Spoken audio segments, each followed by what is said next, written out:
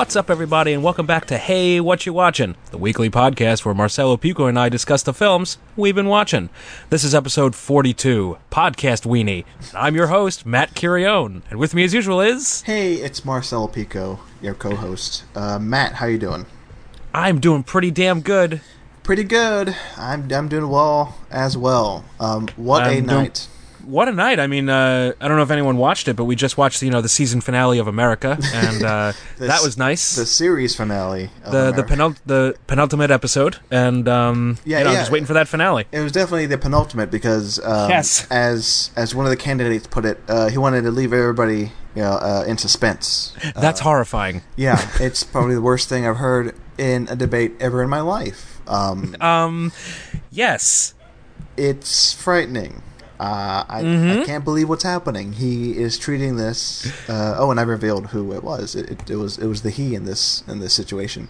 Who else would it be? Let's get real. Let's get real, son. Come on.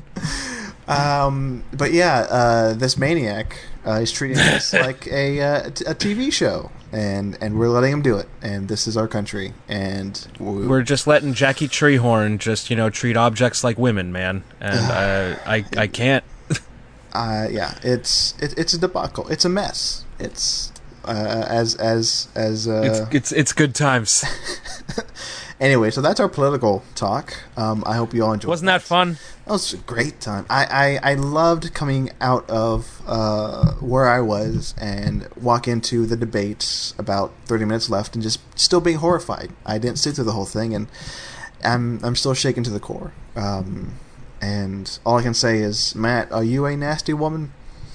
I'm so nasty. So nasty. We should retitle this podcast The Nancy Woman. Nasty Woman. I said Nancy. Nancy? Nancy. Oh, I see why you said nasty. It's okay. You recently watched a certain film series and you have that character on the brain. This is true. Gotcha. Speaking... That's the ticket. That's the ticket. The Nancy... Yeah. The Nancy Nasty Woman podcast. Yeah, that's the ticket. That's the ticket. So many memes. Okay. I love John Lovitz. Let's move on. Next segment. That segment is done. That was business. As usual. Now it's a great business. It's a huge business. It's the best business. You've never seen a business like that before. Make podcasts great again. That's our message. That's what we're doing anyway. We're building a machine. That machine will help rebuild podcasts. Anyway. I hate everything. I hate everything. Matt, what are we going to be discussing on the show this week? It's time for your riddle corner. Well, this week we're going to be talking about some red, white, and blue bees. And then we're going to be talking about some oil drillers, maybe? I don't know what that movie's about. And then we're going to talk about an old priest and a young priest and a little girl. And then we're going to talk about a girl who goes to the prom. And then we're going to talk about a bunch of scary stories. And then we're going to look at Tom Hanks on an island. And then we are going to talk about some earthquake bugs.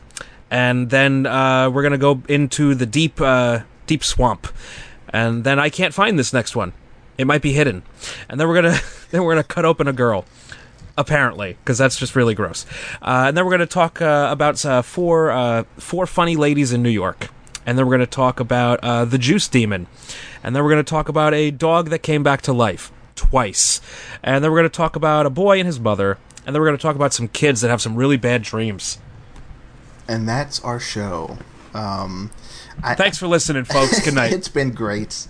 The best 8 minutes you've ever heard. Right? So, now, as with every episode of Hey What You Watchin', I think it's time to introduce our guest. Matt, who's our guest this week? Insert cricket noises now. It is nobody. We have no guest.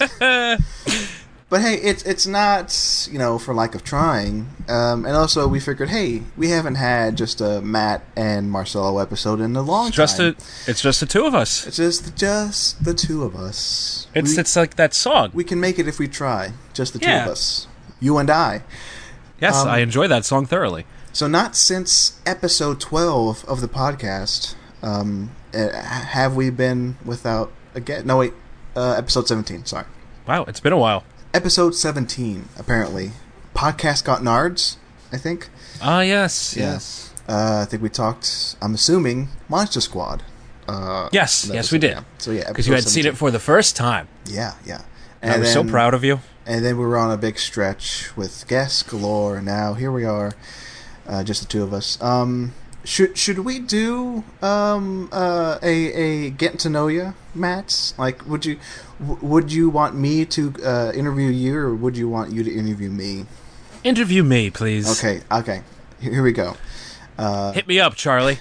Rose. Let's do Matt's Getting to Know Ya.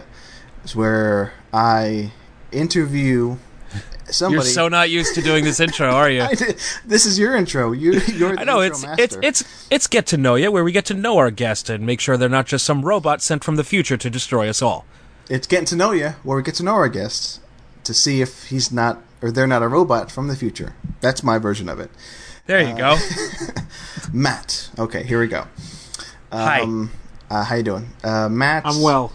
Let's jump to the question you like to ask everybody, and I don't think you've answered on this show. Matt, what is the film that got you into film? I have answered this. Have you? What was your answer? It was Terminator 2. Was it Terminator? I don't remember that answer. Yeah, it was Terminator 2.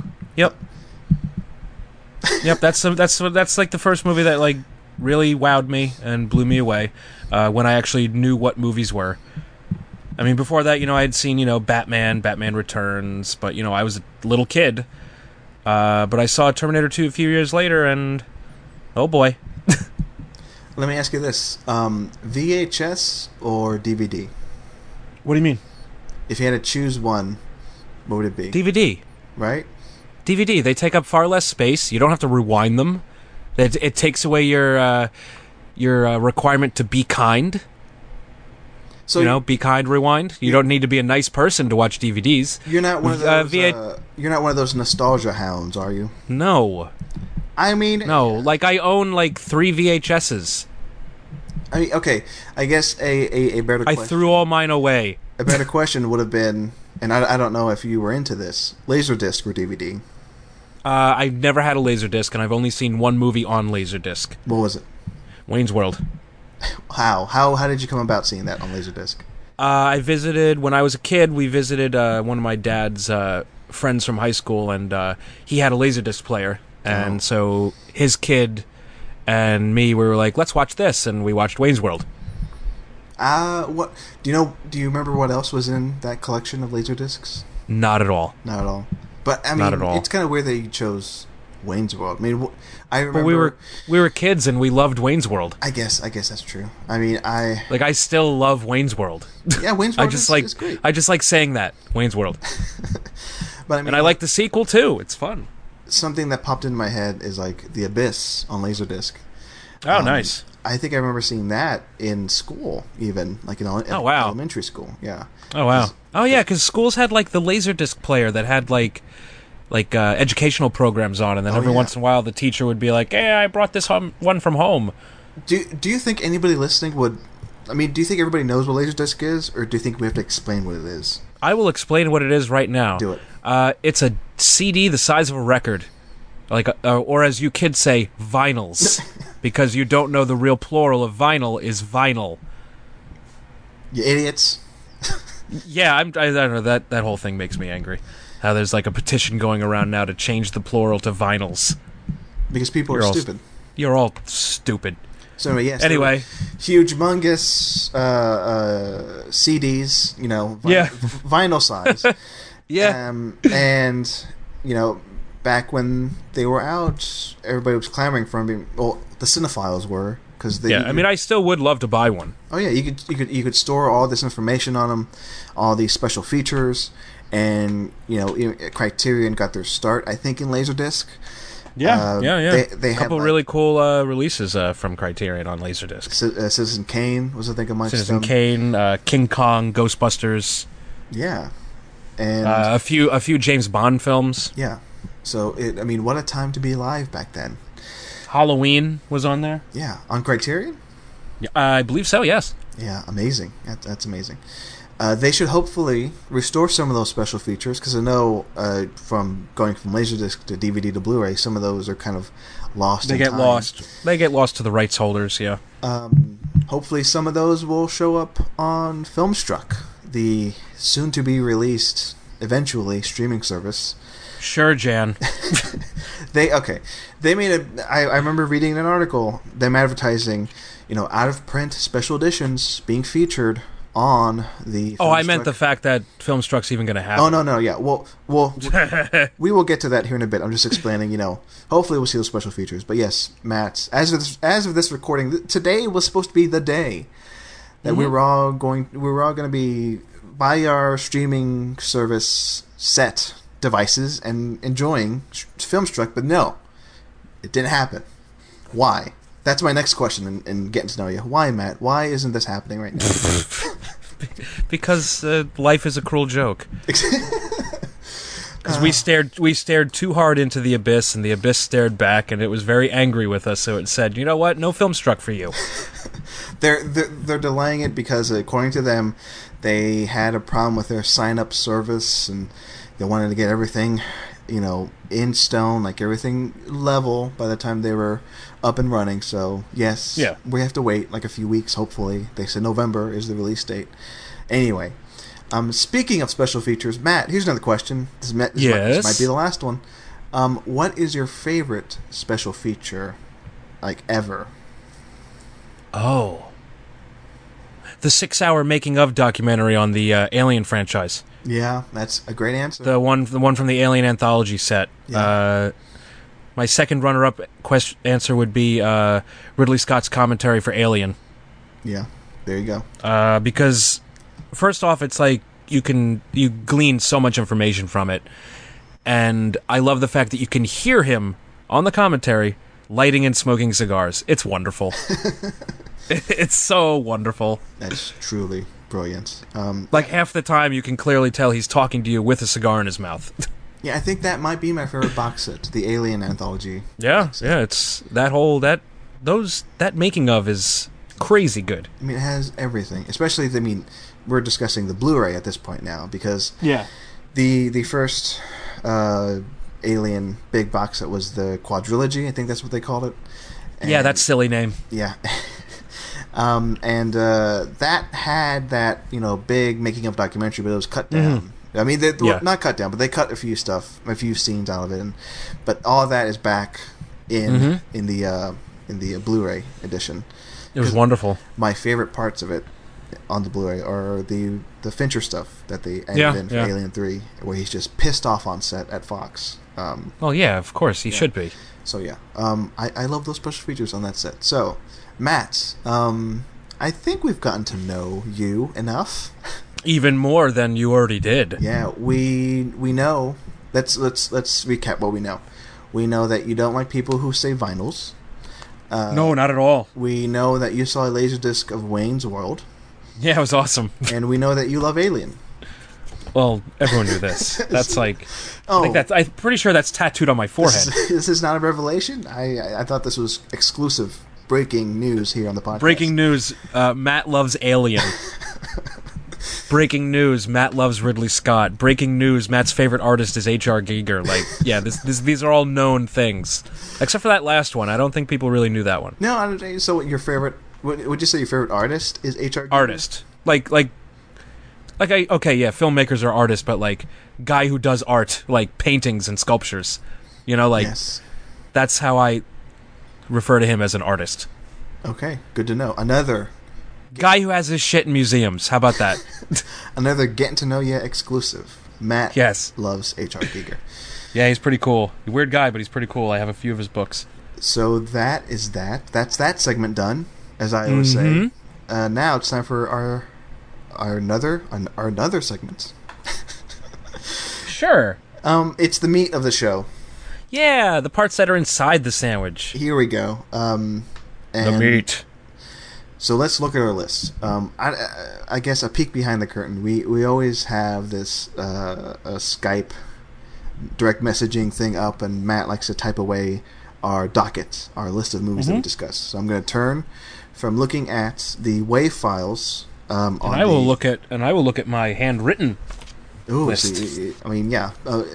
We should kind of make this like a making of show. Yeah, one day I'm just gonna publish these notes. Yeah, Matt, you like to take notes, and you like to write out what we're going to be discussing on each show. So yes, and I take notes too. It's lots of fun. And I take notes as well, but I take editing notes, and it's not as fun. I don't do that, no. You don't need to. So I'm going to look at the list here on Skype, and I'm going to see that where it says American Honey is the first film we're discussing, and I'm going to. Sure is. I'm going to be talking about American Honey right now. So American Honey, a film by Andrea Arnold. Okay. Filmmaker who I believe did. Now let me look up her filmography because I don't want to get this wrong. Yeah, she did Fish Tank. Okay, Fish Tank.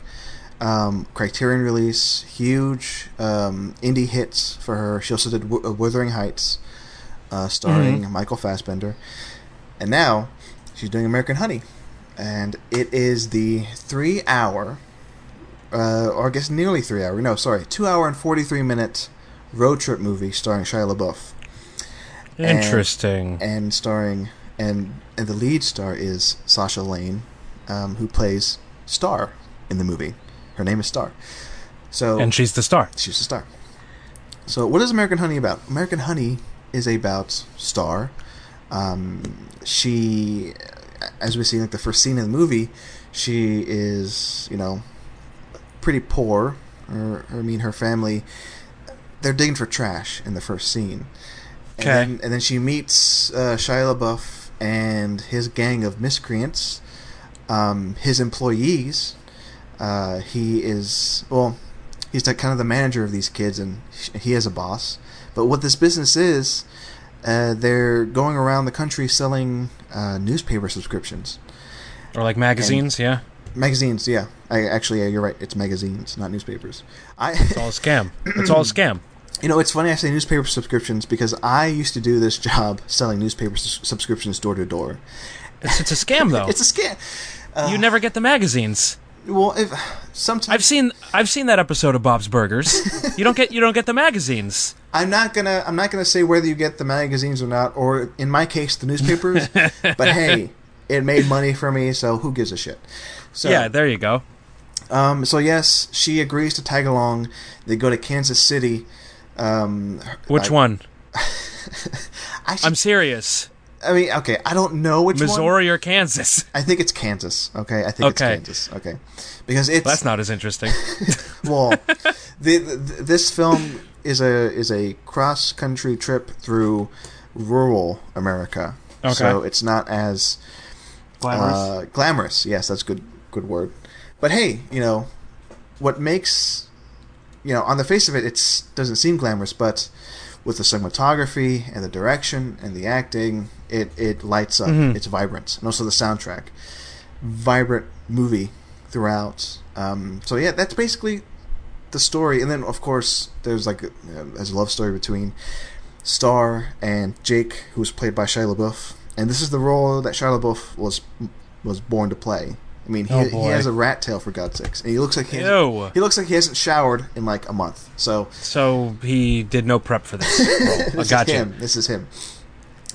And yeah, I enjoyed it. The more I think about it, the more I love it. Actually. Yeah, I want to see this. One of my coworkers just saw it, and he said it was really good. So, yeah, but I tend to listen to what he says. Most times. Yeah, I'm looking forward to this. Be warned, because it is. I think it will turn out to be the most divisive movie of the year, because I love it, and I know people who I trust who hate it, and you don't know. I don't know how you're gonna feel, Matt. I don't know if you're gonna love it or hate it. It's one of those deals. Ooh, we'll see. Yeah. So but hey, I'm recommending anybody out there who can hear my voice right now, go see it. At least you'll be part. You'll be part of the conversation. Yeah, exactly, and it's playing. I don't know if anyone knows New Jersey, but it's playing in Red Bank at this little indie theater, and yeah, I'll go see it. Yeah. I'll get around to it probably this week. And the 2 hour and 40-minute runtime, for me, wasn't a huge deal. Yeah, but because for me anyway, the story captivated me enough, and also I believe do I want to go on record saying this? I think I do. I think it's the best shot movie I've seen all year. Oh wow! Okay. Cinematography wise, and could be the best directed. But I'm hesitant on that. But for cinematography, nothing tops it for me this year. This is the movie. This is the best looking movie I've seen all year. So yeah, interesting. That's American Honey for me. Go see it, folks. It is good. Okay, is good. I stole your catchphrase. Bringing back that catchphrase. Yeah, is good. A movie that is not as good as American Honey, but I think is actually pretty decent, is Deepwater Horizon. Yes. The movie about the I forgot what it's called. It's the oil rig. That's what it is. The oil rig explodes and creates the BP oil spill. Yeah, that lovely incident that lovely incident. Let's leave it at that. I don't want to get too political. And so, yeah, this movie chronicles that event, the explosion on the oil rig. Mm-hmm. And it's directed by Peter Berg, and it stars Mark Wahlberg. Oh. It's a reunion, because they previously did Lone Survivor, if I'm right. Oh. And they're doing Patriots Day in December. I don't know what that is. It's like their trilogy of based on true event stories, because Patriots Day chronicles the Boston bombing. Oh, I thought it was going to be about Tom Brady deflating footballs. But that's cool, I guess, right? But hey, Patriots Day, stars Wahlberg and also co-stars John Goodman.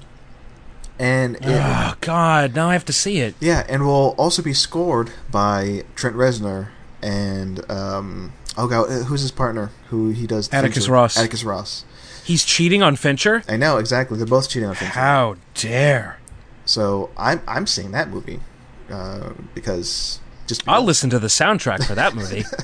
So anyway, yes, I'm surprised that Wahlberg and Berg made these two movies happen within the span of 3 months. Yeah, that's weird. That's odd. Yeah, and this kind of tanked or didn't do as well in the box office. Yeah, I heard very little about this when it came out. Yeah, me too. And then I heard somebody on Twitter compare it to a Tony Scott movie, and then that got me thinking maybe I should. Was that person right or wrong? I will veer on the side of more right than wrong. Interesting. Maybe okay. I don't know if it was like an Inception thing. Maybe if I hadn't heard that, I would not have thought about it. You wouldn't even have thought of it. Yeah. But with that thought in my head, I think for me at least, I made the movie slightly better. Huh. Because I appreciate the direction of it. I mean, the story wise, it's nothing. I mean, if you know what happens, then nothing is surprising to you. Yeah. But yeah, I mean, like I said, I think the direction in it works. I think Wahlberg in it works. I mean, for God's sakes, Kurt Russell is also in this. John Malkovich is in this. Interesting. Perhaps John Malkovich's accent is worth the price of admission because he plays a Southern gentleman. Of course he does. And the BP bad guy in this. And unlike other true story movies, which those movies kind of don't point the finger at anybody, this movie makes it very clear who the bad guy is. It's BP, and their refusal to do the necessary checks and balances on the rig. Yeah. Who plays the bad guy? John Malkovich. Oh, he does. Okay. Yeah, he plays the bad guy. I thought it was someone else. Yeah, he plays the BP bad guy who just says, "Hey, we're not doing that check because I want this oil rig up and running by tomorrow." And Kurt Russell, he plays the good guy boss on the rig, saying, "Hey, we should do more checks. We should do this." Yeah, and then you know how the story goes. So yeah, I mean that's pretty much all I need to say about Deepwater Horizon. I think it's acceptable. I think it works. It accomplishes what it needs to do, but other than that, it's nothing really to clamor on about. Yeah, this is a film that I was very excited for when it was first announced, because J.C. Chandor was going to write and direct it. Oh yeah. Listeners will probably know him as the writer-director of Margin Call, All Is Lost, A Most Violent Year, Yeah, and I was very excited. And then he quit over, I don't know, creative differences, whatever they want to say. He probably just didn't think it should have been a huge blockbuster, and the studio said, go kick rocks. And so he did go kick rocks.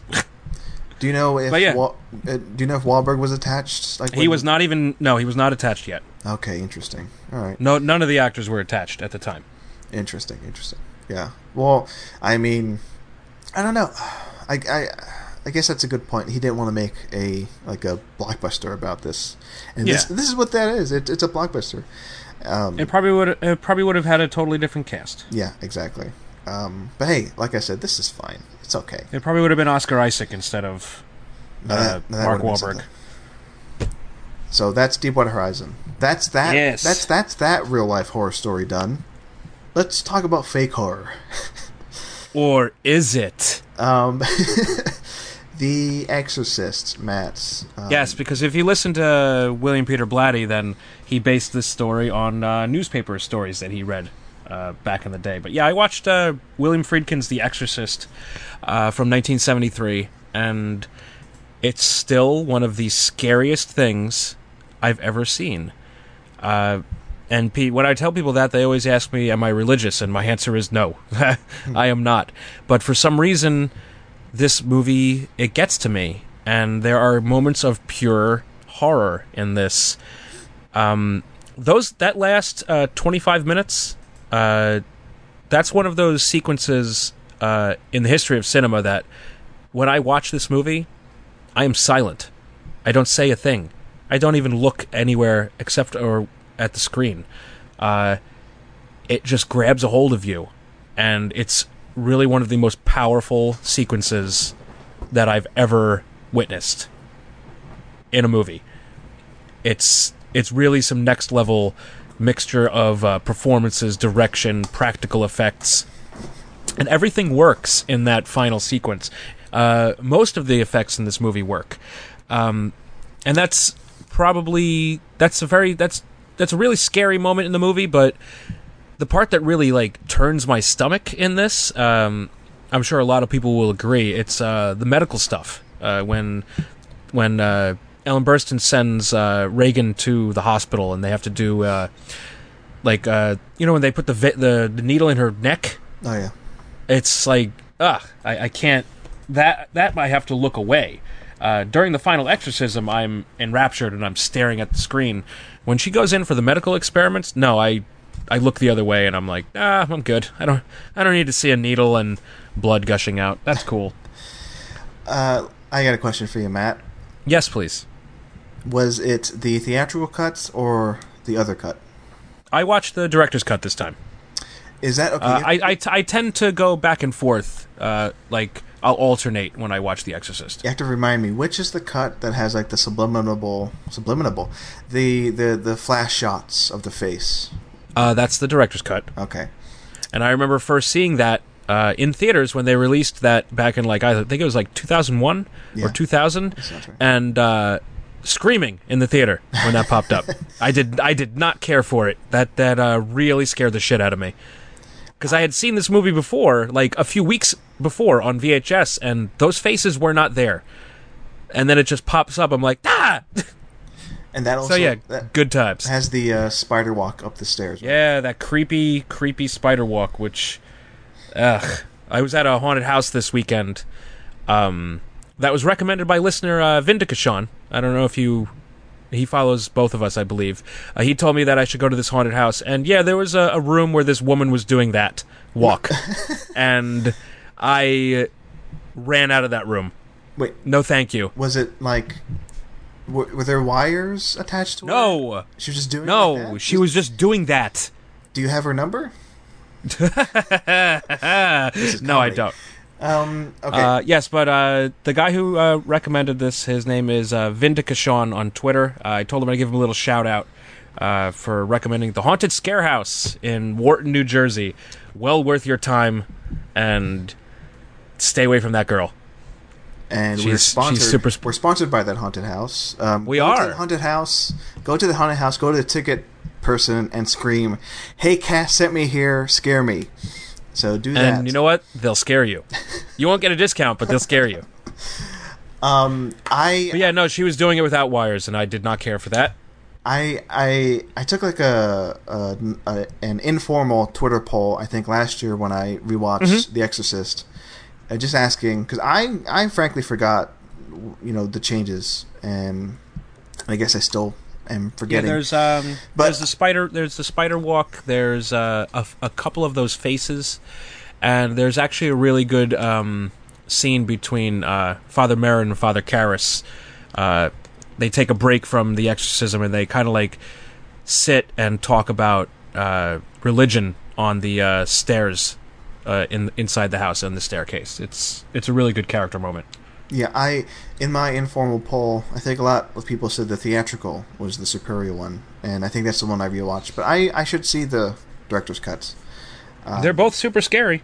Yeah, there's no doubt about that. Too spoopy for me.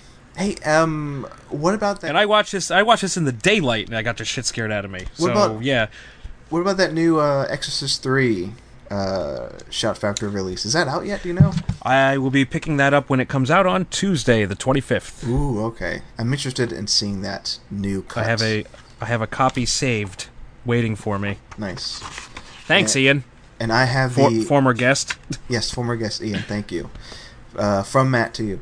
I have the trilogy box set of The Exorcists. No, wait, is it 4 movies? It's 4. You have the Exorcist. I think it's called the Anthology set. I have the same thing. Yeah. But I'm still willing to buy that new Exorcist 3. Yeah, because it's the director's cut. Yeah, previously unavailable until now. Mm-hmm. So that's our Shout Factory shout out of the week. I'll be talking about them again later in the show. Don't worry.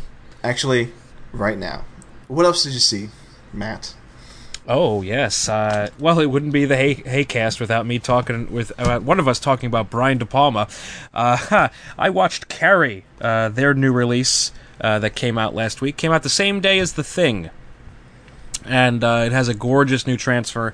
A lot of great bonus features. It has it's a new 4K scan from the original negative. It has a new interviews actually. With Piper Laurie, Lawrence Cohen, who wrote The Thing, the editor. Nancy Allen shows up on this disc. She's really great, and yeah, it's Carrie. I liked it a lot more this time than I liked it the first time I saw it a few years ago. Maybe because I'm more in tune with what De Palma's going for these days, because I've seen a lot more of his work. But yeah, I really do like this, and Carrie is great, and it's a classic story. I've read the novel, and it's kind of hard to believe that this was Stephen King's first novel. Oh. There's just so much that echoes his later work in that first book that he wrote, and it's really impressive that he didn't let people down after that. I mean, he just kept putting out all these great books and great stories, and De Palma really took to heart some of the things that he went for in the book. I mean, Carrie White is a very sympathetic character. I mean, you don't root for her, but you feel bad for her the whole fucking time. I mean, and let me tell you about Nancy Allen in this. She is perfect. She plays such the perfect high school bully in this film. All these girls do. She does. PJ Souls is great in this. She's evil as well. All these girls, they're such bitches. I'll just come out and say that. And De Palma depicts it perfectly, and I really love how he shot this. There's a lot of soft focus, and a lot of colors bleed into one another. Carrie's white prom dress is almost radiant when she's on stage. And yeah, I really love this. I love his use of split screen in this. I love the score. Piper Laurie is certifiable in this, and I love her. Margaret White is such an ignorant character that reminds me of people that I have known in my real life, these crazy religious types.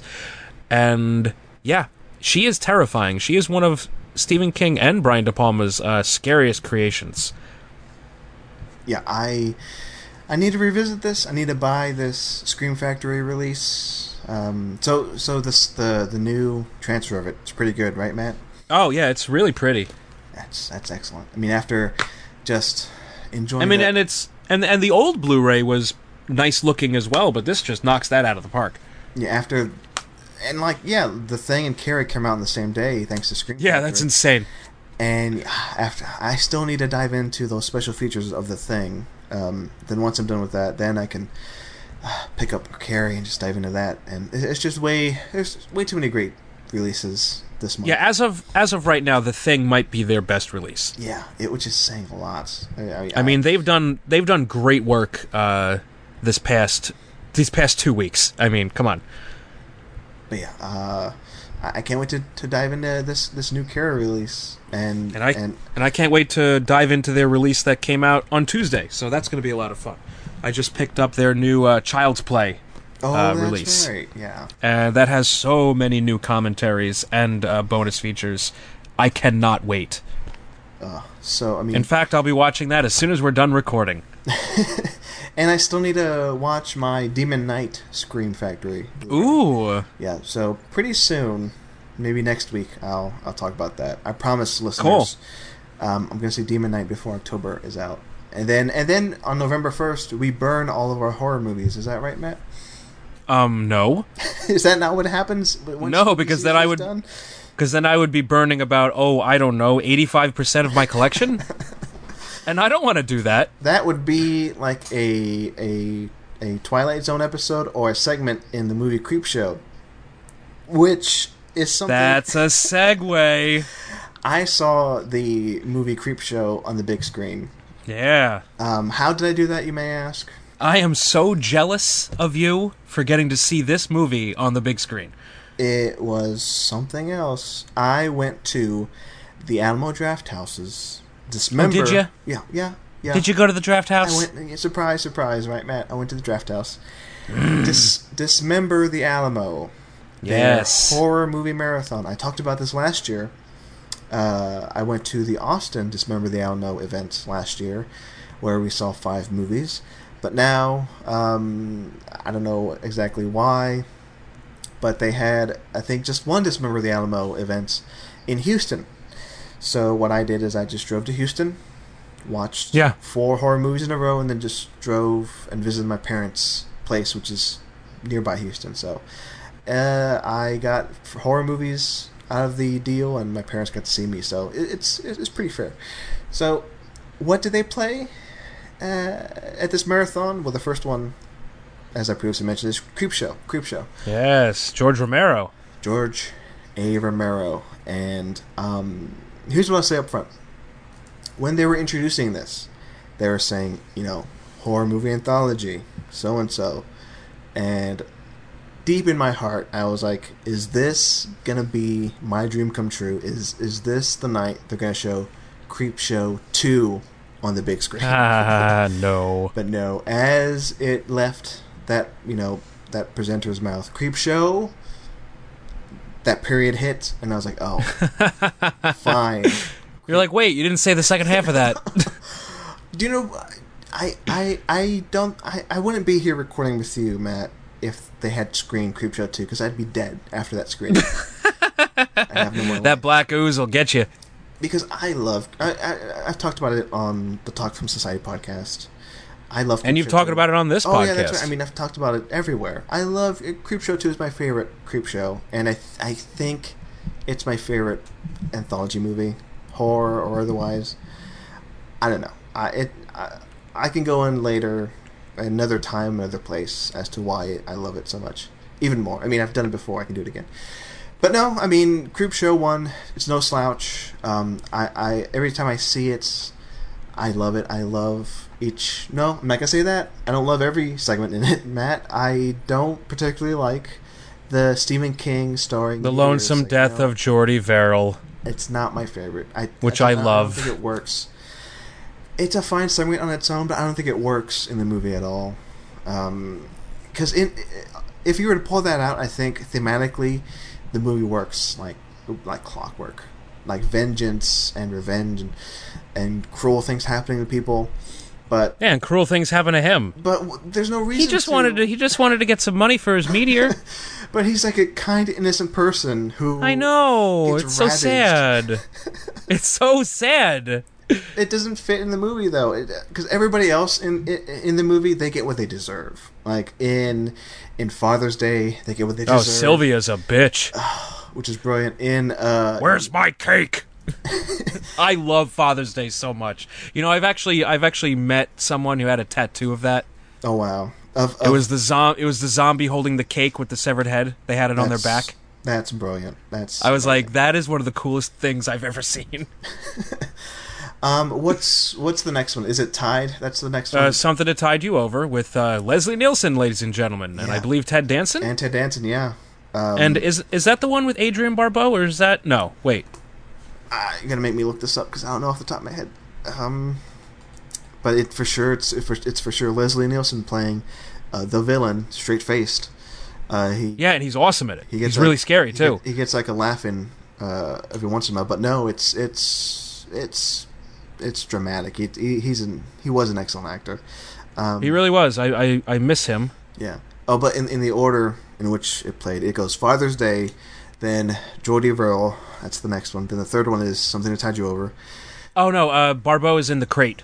Okay, yeah, and with Hal Holbrook, which is awesome. Movie, that sequence is legitimately scary.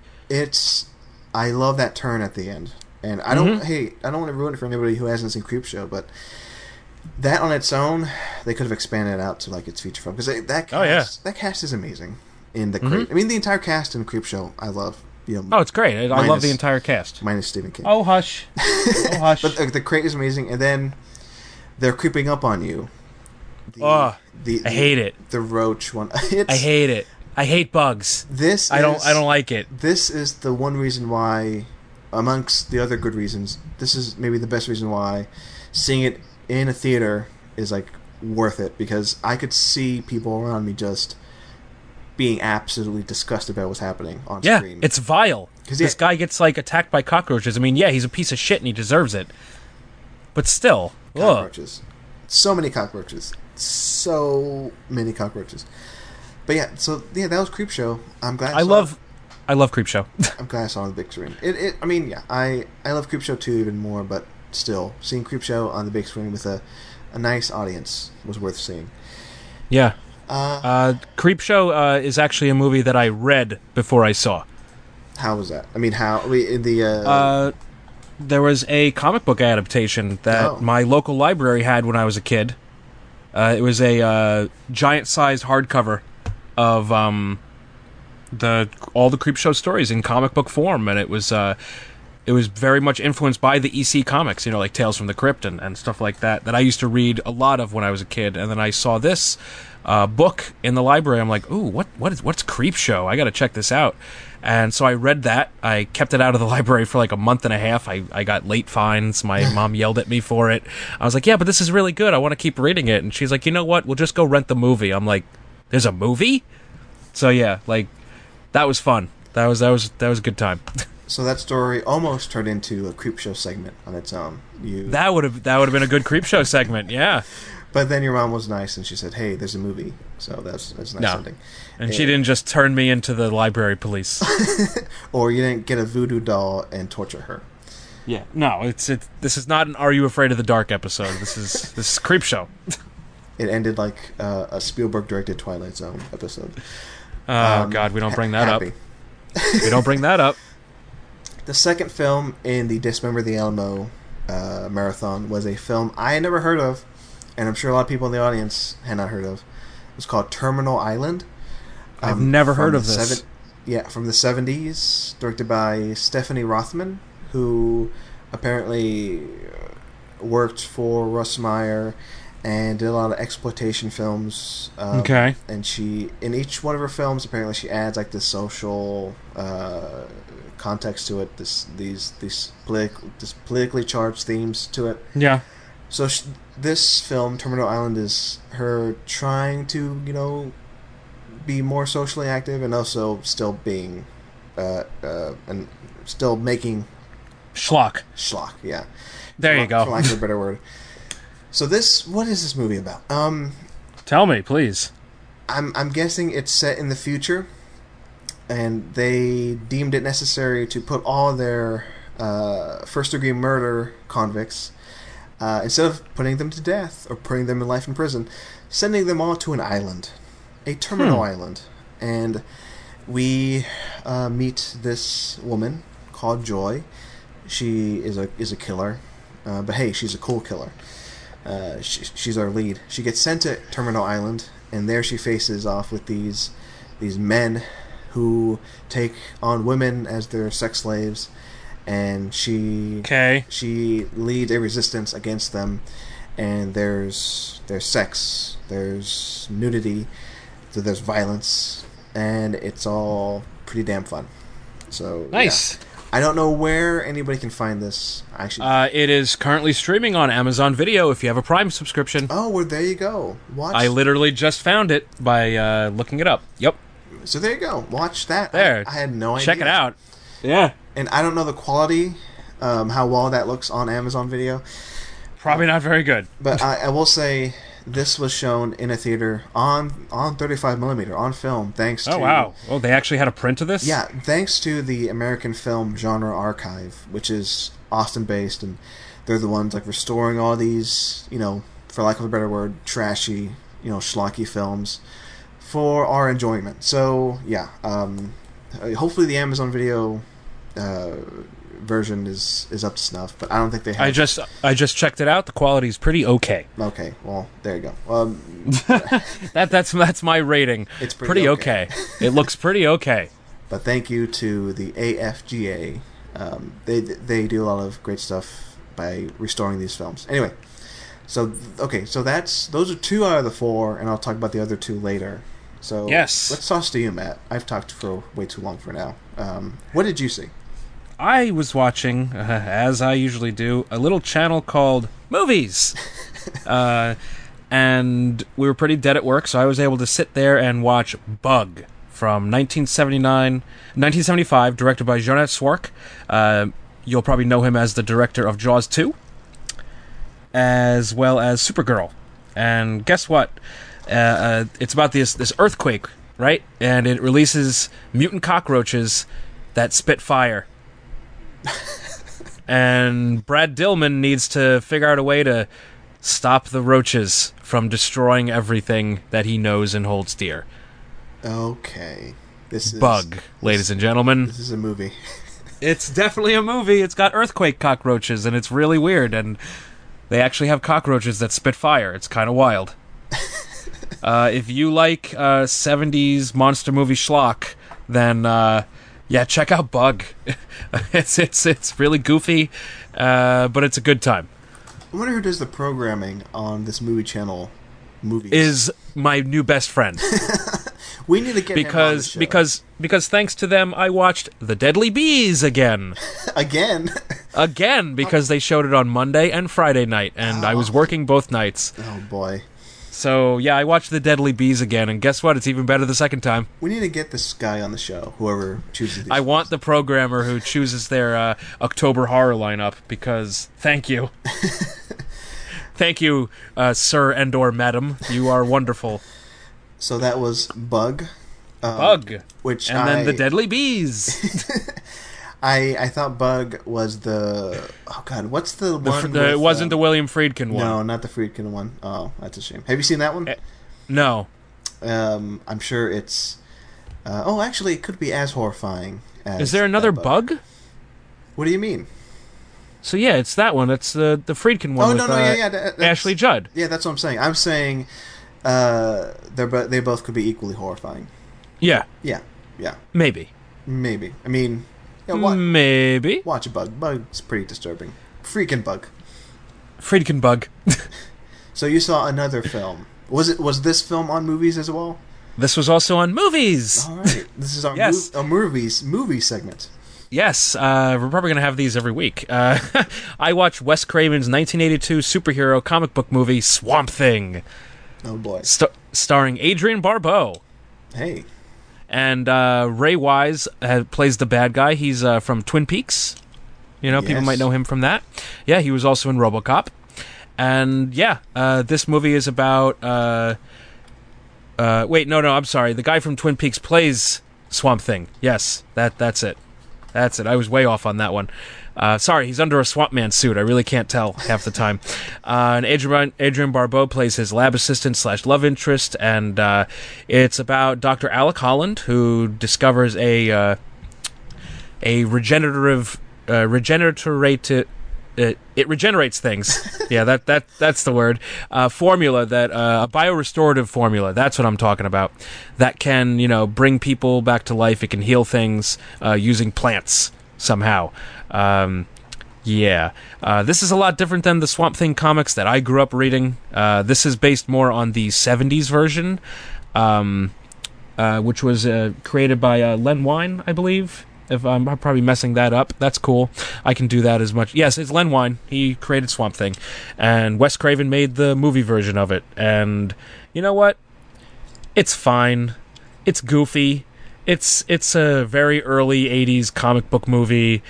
I would love to see Swamp Thing redone. I would love to see this done modern, maybe with someone like Del Toro at the helm, because I think he could do this character a lot of justice. The recent run of comics that they had Swamp Thing for is one of my favorite runs in a comic book ever. But yeah, I mean, this is just it's silly. I need to save this lady, Adrian Barbeau, from the evil doctor, and I'm a swamp man. I'm the Swamp Thing, and there's a really goofy monster fight at the end. Like if you had these two things fighting in like a miniature city, then I would have been like, oh, it's a kaiju movie. Swamp Thing fights a pig man, and it's that's a thing that happens, and it's just really weird. But I liked it. I have like little awareness of Swamp Thing, the comic book hero. He's one of my favorite DC characters. Like, why? He's just really, I don't know, he's very like sensitive and down to earth, and just always wants to do what's right, and he fights for the environment. He's Swamp Thing. He supports the green, he fights against the red and the rot. These are all very big comic book terms for the new series. I'm sorry. And I also grew up watching the TV show, so yeah, I like Swamp Thing. Oh, that's right. Yeah, I've seen people recently put up pictures of that online. The Swamp Thing TV show. Yeah, it's a good show. It was on USA for like 3 years. I think I saw some of that. I think during that run I was on USA, the network, a lot. I think. Yeah, USA was great back in the day. Wasn't it around at the same time they showed that Weird Science TV show? Yes, they had Weird Science. Monster Vision was on TNT, I believe, at that time. What is that? What is that cartoon? Duckman? Duckman. Yeah. Oh, with Jason Alexander. Yeah, Duckman's weird. Yeah. USA did some interesting things. I wonder if anybody's done like a USA network. Like, one of those being Duckman. A podcast about USA network programming in like the mid to late 90s. Oh my god. I think our brains would melt. I want to do that. I think that's where I saw the majority of my Friday the 13th movie sequels. Yeah. Is on there. Oh. Good times. To be young again. Oh, I wish. Yeah, Swamp Thing's goofy. It's fun. I think it's on Scream Factory. If only we had like a researcher to look that up. I believe it is on Scream Factory. I believe but it came out maybe last year? There's no way to check that unless I type it in here and see where... Oh, yep, you're right. Yep, it's a Scream Factory release. It's a Shout Factory release. Shout. 2013. Yeah, it's it's Scream Factory. Oh, well... It says it on the spine. Here on Blu-ray.com, it says Shout Factory, so... Oh, whatever. You're right. It's Scream. I go by Amazon. It's Scream. Okay. The Hidden. That was movie number 3 in the Dismember the Elmo marathon. We were having this conversation off mic, Matt. Where I think I've seen this. Yeah, I think it's one of those where people just like you said, like they think they may have seen, because it's a late 80s movie that not many people talk about, but I'm sure was on TV or maybe is still on TV. So it's one of those movies that not a lot of people talk about, but they probably walked past the VHS when they were renting movies as a kid. Yeah. The guy who chose this at the marathon, and I'll get into like the nitty-gritty details of the marathon next time I record with Rocky Juarez for Colorado Street, because the people there were Draft House, Birth Movies, Death people, and Rocky would know them. I mean, I could tell you now, like Evan Sadoff, Philip Nobile, Meredith Borders. I mean, those people were there presenting these movies. Sure. Yeah, I mean, Matt, I don't expect you to. You're just throwing these names out there. I don't expect you to know right away who they are. But yeah, no, I have no idea. But they're Birth Movies, Death people, and they flew in from their respective towns. They flew in to come to this marathon and select these films. And Phil Nobile, who chose The Hidden, he was like, okay, so we're like under this like 80s film, TV, whatever resurgence where Stranger Things is on, and like we're celebrating all this cool 80s stuff, but there's some movies that we may not have, that we are missing, or that kind of needs more love, and he chose The Hidden as one of those movies. Nice. And I think he's right, because this is the first time I've seen it, and I was kind of like you, I was like, I've heard about it, I don't think I've seen it. Yeah, I've heard of this movie. But it is so 80s, it is so out there. I mean, the plot alone, just what you see like on like the back of the DVD or the VHS. The plot What's it about? What's it about? Come on, tell me. Kyle MacLachlan. Yes, please. Teams up with Michael Nuri, who I'm not that familiar with, but I'm sure if you clicked on his name, you'd see like other like 80s, 90s credits that you'd be like, oh, yeah, probably. Oh, that guy. Yeah. So these two team up to hunt down an alien who jumps from body to body, and I don't think this is the twist, because this should be known. MacLachlan plays an alien hunting this alien, so it's an alien buddy cop movie. Interesting. And MacLachlan runs around hunting down this alien who goes from person to person by way of mouth. I think this is where Jason Goes to Hell got their like mouth demon possession thing. Because this came out in 87, I think Jason Goes to Hell came out in like 93. Yes. Yeah. So yeah, it jumps from body to body, and MacLachlan is running around town with like a alien laser trying to kill this thing. It's crazy, man. It's good. It's 80s good. A nice qualifier there. It's 80s good.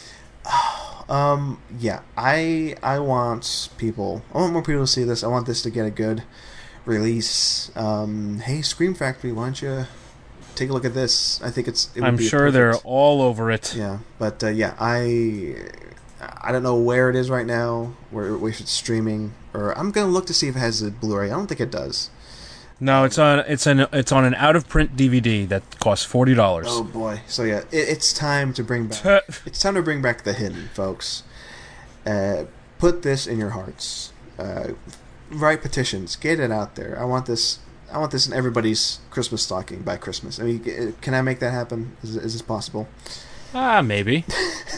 So The Hidden is... But hey, you never know. They might actually just re-release this because everyone's going to want to jump on that Twin Peaks train next year. Oh, and so, it's since Kyle MacLachlan's in it, I'm sure some company will release this on DVD. It's pretty damn perfect because like the guys he's under, MacLachlan, is that he's an FBI agent, and he is essentially... Of course he is. He's essentially playing...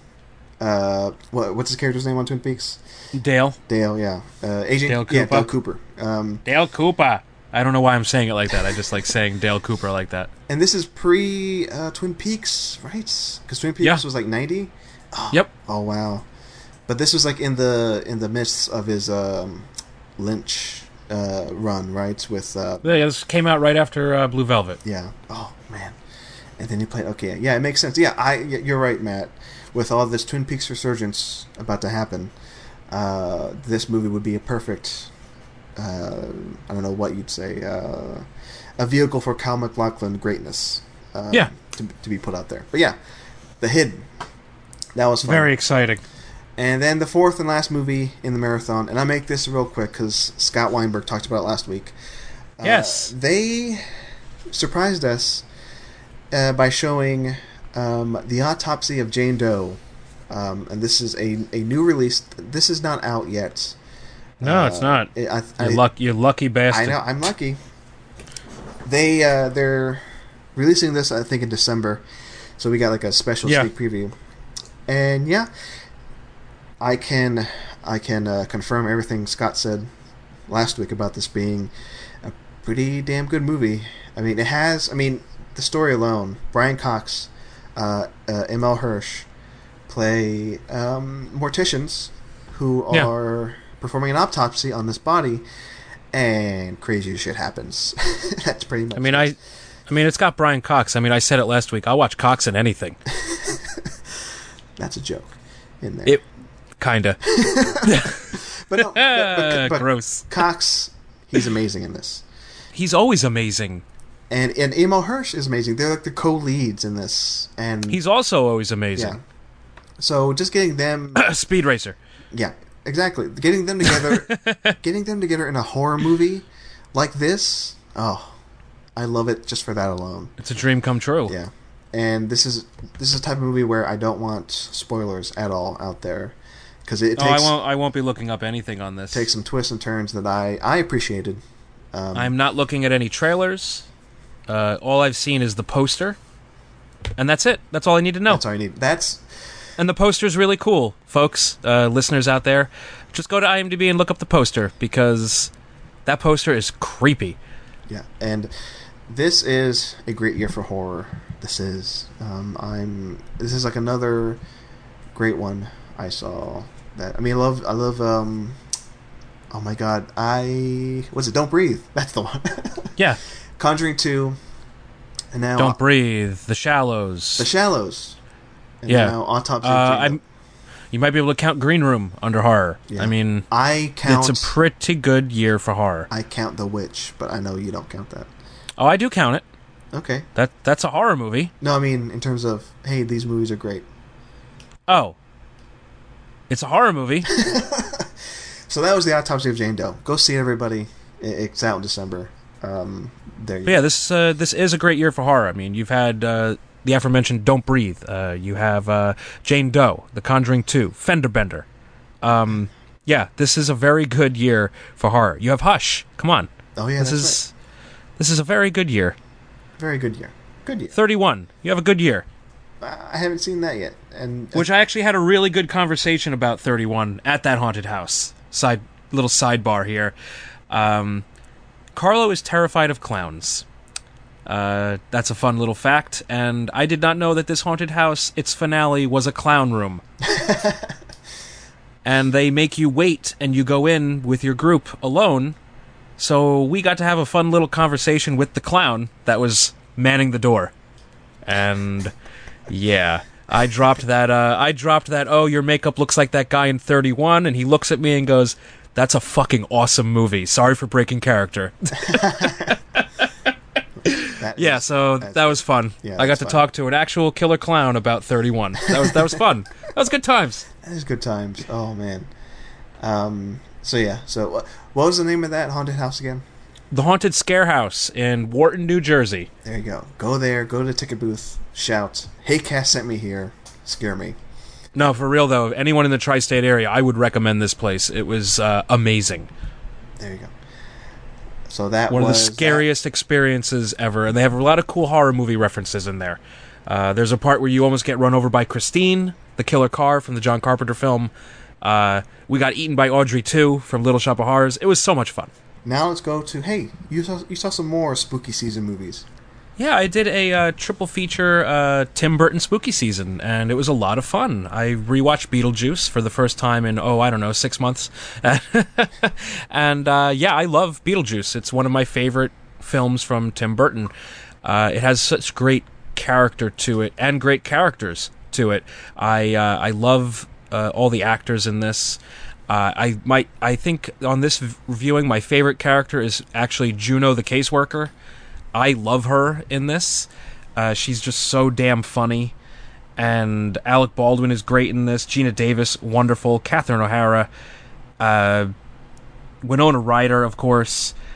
Jesus, everyone in this movie just brings it. They bring it, and they do it very well. Glenn Shaddix as Otho is one of my favorite Tim Burton characters of all time. I miss that guy. He passed away pretty young. But yeah, no, I love Beetlejuice. And thanks to you, you're the reason I watched this, because you said to get in the mood for spooky season, you were listening to Danny Elfman's music to this. So I started doing that, and then it eventually came down to, you know what, I need to watch Beetlejuice, because it's really good. Big fan of the Juice Demon. He's pretty wonderful. Oh. Yeah, Beetlejuice is freaking great, and I mean, that production design, it's top-notch. Oof. I need to rewatch this as soon as possible. Yeah, it's real good, and I really wish that this would get a better Blu-ray release. My goodness. Yeah, that's the one I have. It's where it has, like, all the bonus features are just 3 episodes from the cartoon, which I grew up watching. It's fun. Yeah, it's fun. And a isolated music track. That's it. Like, this should have a big release. Have they properly released the Beetlejuice TV show? Yes, it's on DVD. Okay, yep. Okay. I'm guessing we'll get some type of anniversary edition in 2018, because this came out in '88. Okay, yeah. It would only make sense that they do a big anniversary release. Or by that point, we'll be watching it in VR. I don't want to. You also saw other Tim Burton movies, right? I did. I revisited his first live-action short from 1984. It's as old as I am. I watched Frankenweenie, starring Daniel Stern and Shelley Duvall, and this great little cast. It's got the kid from what is it called? What is that movie with the giant flying dog? The giant flying dog. Never-ending Story. Okay. Yes, okay. The giant dog, and it even has a nice little appearance by Sofia Coppola as the scared neighbor's daughter, and one of my favorite people in Hollywood, Paul Bartel, plays the science teacher, where young Victor gets the idea to bring his dog back to life. It's basically a riff on Frankenstein. This little kid, he plays a character named Victor Frankenstein, and his parents are Ben and Susan. And one day, his little dog Sparky gets hit by a car, and it's very sad. And I cried a lot, and I had to pause the movie so I could finish crying. And then he brings the dog back to life using, a lightning storm. And it's really good, and it's only half an hour long. If you have the Nightmare Before Christmas DVD or Blu-ray, this is a bonus feature on that. Oh. If you have the feature-length Frankenweenie, the animated one, this is a bonus feature on that. I remember being a kid, and I actually owned the VHS for this. It's always been one of my favorite Tim Burton creations. Yeah, it's great. He came out of the gate with his style fully formed. It's actually kind of astounding that he did that. Most directors, it takes them, 1 or 2 features to get it going, but I mean, it's astounding that, Tim Burton, if you want to talk about directorial debuts, for people whose visual style is fully formed, like right out of the womb, it's what they're going to be doing. You look at people like Tim Burton. You look at people like Ridley Scott, Michael Mann. Their style is there in broad daylight, plain as day. You can see it. You can see, like, this is what this guy is going to be doing his entire career. It's pretty wonderful. I love the 1984 Frankenweenie. And then you saw the latest version of Frankenweenie, right? Yes, I watched his 2012 animated version, his stop-motion animated version of Frankenweenie, and yet again, I watched this through a mist of tears, because losing a pet is one of the worst things a person can go through. I know it sounds trivial, hey, they're just an animal, but they really are. Like, dogs are your best friend, or cats are your best friend. And losing a pet is devastating. And I cried numerous times during this movie, and a lot of that is thanks to the visuals and Danny Elfman's score, because Danny Elfman knows how to get to you and knows how to pull your heartstrings. And that's not to mention that the animation in this, it's gorgeous.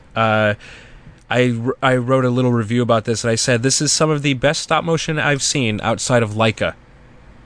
It's really impressive what they're able to do. I love the black and white animation that they went with this. When this came out, I was on a anti-Tim Burton kick. I believe hadn't Alice in Wonderland had come out before this one? Maybe? Yeah, it came out before this. Okay, yeah, so that's when I was totally turned off to the man. I didn't want to see anything he was doing. I had said, I don't want to see Frankenweenie. That's stupid. He already did that. Why would he want to expand on that? And I'm kicking myself now because this has made my top 10 for Tim Burton. I really love this movie. I love what it does. I love the cast. I love Martin Short in this movie. He plays a couple characters. Yeah, I love the voices. I like Winona Ryder in this. She plays a voice. Catherine O'Hara comes back to Tim Burton, and she plays Victor's mother. Yeah, I love this. It's really, really well done, and it impressed me. I like what he was able to achieve with the medium of stop-motion animation. And yeah, I have one more Tim Burton movie to watch, and I'll have seen everything he's done. So good for me, I guess. What's the missing one? The missing link is Corpse Bride. I need to see that, and wow. it's on Netflix, so I will probably watch it before Halloween. But yeah, no, I really liked Frankenweenie. It's surprisingly good. This one surprised me because I didn't think it was going to be anything, and it turned out to be a lot. So yeah. That's the Frankenweenies. Yeah, I'm glad you enjoyed it, because I think I mentioned this on the show, or maybe on a DM or something. I saw it, but I don't remember much about it. I remember being, I guess, nonplussed about it. I think you might have been under the same influence that I was under, where you had seen Alice in Wonderland, possibly, and you said this is the dark side. Yeah, and that might have influenced you, and I think that's why it might have helped that I avoided this for years. Because let me tell you, Alice in Wonderland, we talked about this on the show, but that put a real bad taste in my mouth. That's a terrible movie. It's one of the worst. It's really bad. It's his worst movie. What about his Wiz Wonka movie? That's his second worst movie. I own that on DVD, the Wonka movie. I also own that on DVD because I was stupid. Probably sold it. It's gone. It's not in my collection anymore. I think it's in my attic. I don't even know. I'll never look at it. Maybe I'll revisit Frankenweenie. And I actually didn't know that Frankenweenie short was on the Nightmare Before Christmas Blu-ray. Yeah, it's on the Nightmare Before Christmas Blu-ray. It's one of the bonus features. On that, you can also find his first ever short called Vincent, which is delightful. Okay, yeah, I have to check these out. It's also stop motion. I have to check this out. Yeah, it's Vincent's from 1982. It's about a little boy named Vincent, and it's narrated by Vincent Price. So it's awesome. It's 6 minutes of greatness. If you can't find it anywhere, it's on YouTube. Go check it out. It's quite good. Speaking of little boys and horror, creepy. We saw some movies. Some movies starring a psycho. Sure. Yeah, okay. Psycho 1 and Psycho 2. And yes. So, okay. Hey, I'm going to give some background, Matt, okay? And I know, okay, we're recording the day after your birthday, and happy birthday. Yes. Happy post-birthday. Okay, belated birthday. You had a busy week. I mean, you went to Six Flags, right? You went to that haunted house. You went to a pumpkin patch. Yes, I was very basic on my birthday. It was wonderful. Did you also visit some lions? I did. I met lions and tigers, and they were adorable. And yeah, and you, I guess, went out to drink. Yeah, right? You had fun. I had an okay time. Yeah. Excuse me. You had a week celebrating. Not a week. It was like a week. a 3 day period of debauchery. And I told you I'm not putting you on blast. I'm not putting you on the spot. Yes, I know. We both agreed, like about 3 weeks ago, to watch all of the Psychos by this recording. Yes, and for once I have failed you. I guess this is why I'm bringing it up. I succeeded in watching the Psycho sequels. Okay. Yes, which is why this week we're going to talk about the first two, and next week we're going to talk about the second two. I'm going to have to talk about at least 4 for a tiny bit, and then we'll get into it further next week.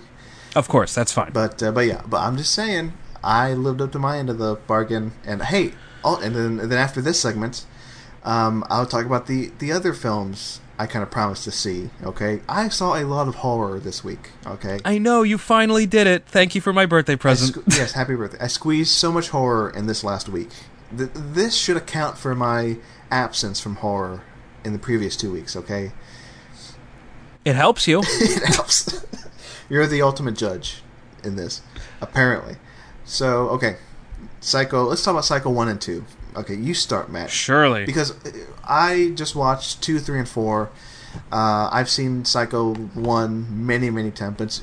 Yeah, who hasn't? Come on. But you watched Psycho, the first. What are your thoughts on this, Matt? It's still one of my favorite Hitchcock films. I have not seen a lot of his work. I've seen maybe a handful of what he's done. But I still love Psycho. You never turn your back on your first. And Psycho was my first Hitchcock. So, yeah, I still love this. It still holds up.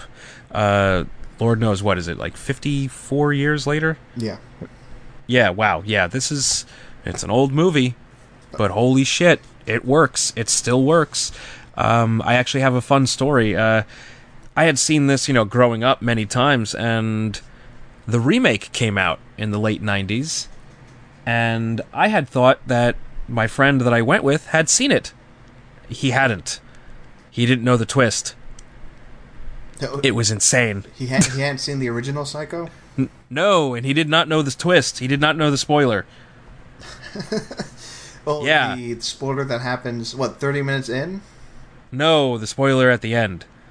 Oh, that spoiler. Oh, okay. I see. Yeah, he had no idea. But yeah, no, I love Psycho. Everyone is great in this. Come on, Janet Leigh. Everybody. Teen heartthrob Anthony Perkins. He is adorable.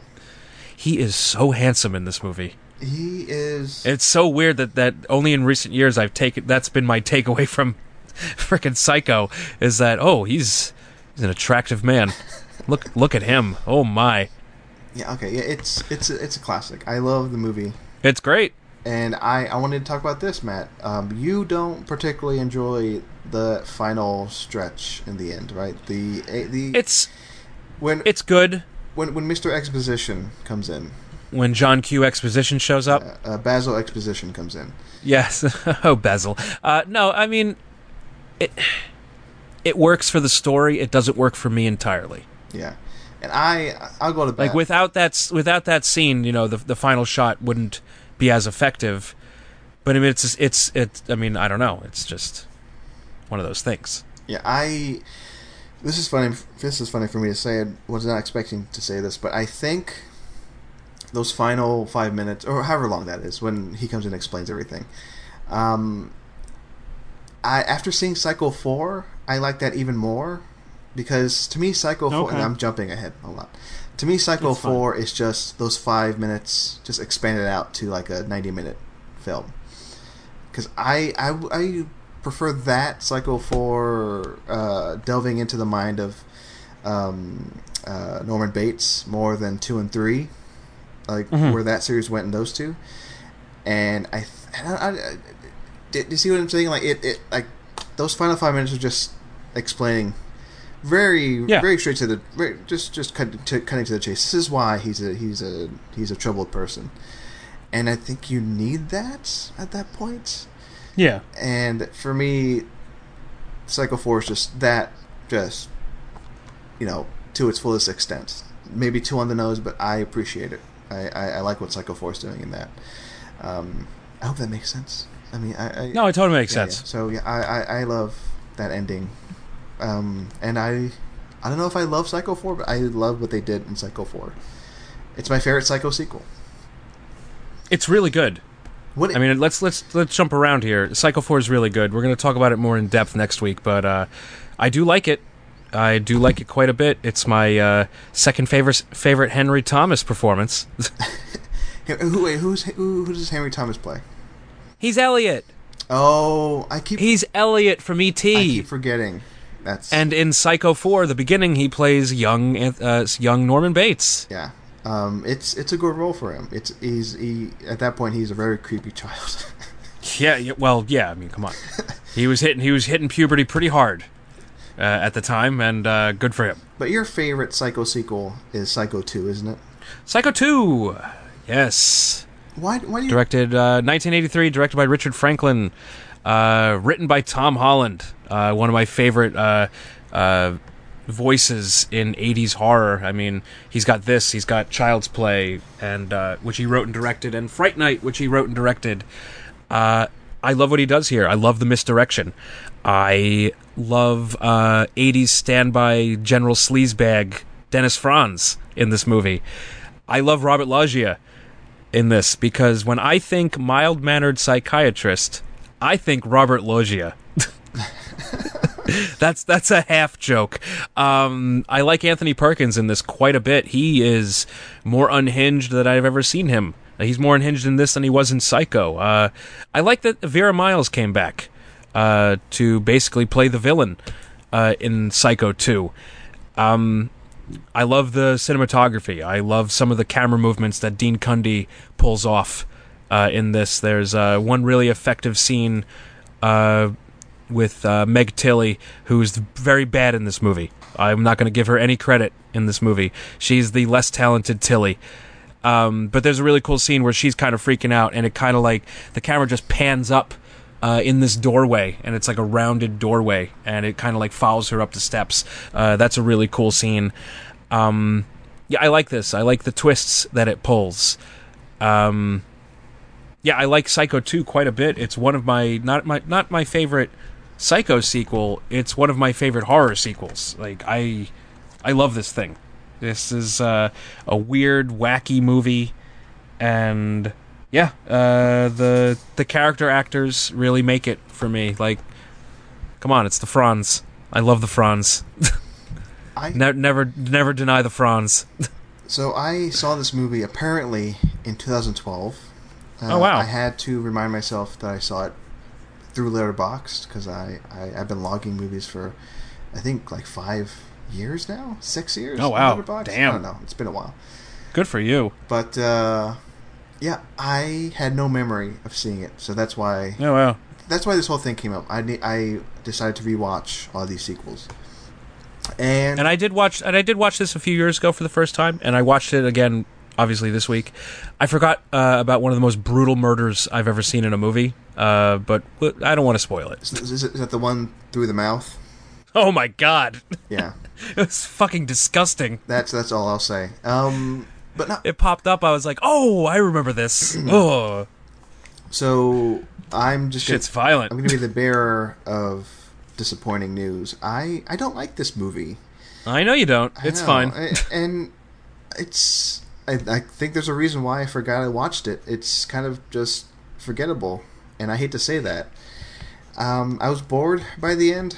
Oh wow, really? Yeah, I was. Because I think this is one of those movies that like enhances the original. And I'm not. And here's me just defending Psycho 4 again, because when I watch these movies, I watch them late at night.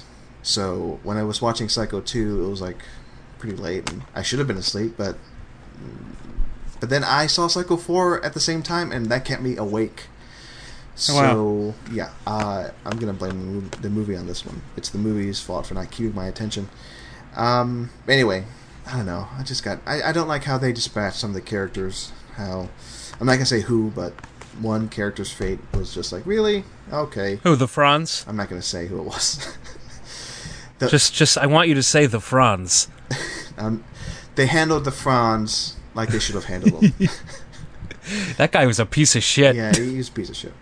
What a scumbag. I don't know. I don't like the turn at the very end I mean, I like that death at the very end with that shovel. I think that is the reason. Oh, it's awesome. I think that's the main reason why I rewatched it, because I was like, isn't there a shovel death?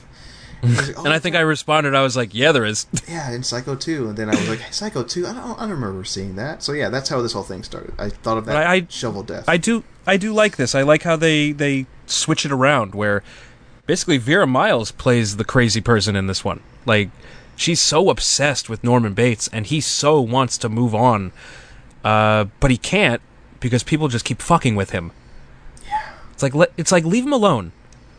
Yeah. Leave him alone. Leave oddly attractive middle-aged Anthony Perkins alone. Because yes, I still think he's good looking in this. Yeah. Even though he needs a haircut. Whatever bad thing I have to say about these Psycho sequels, I will say Perkins is still delivers great performances in each one. In 2, 3, and 4. He brings it. Yeah, he does. He brings it. Yeah, he does.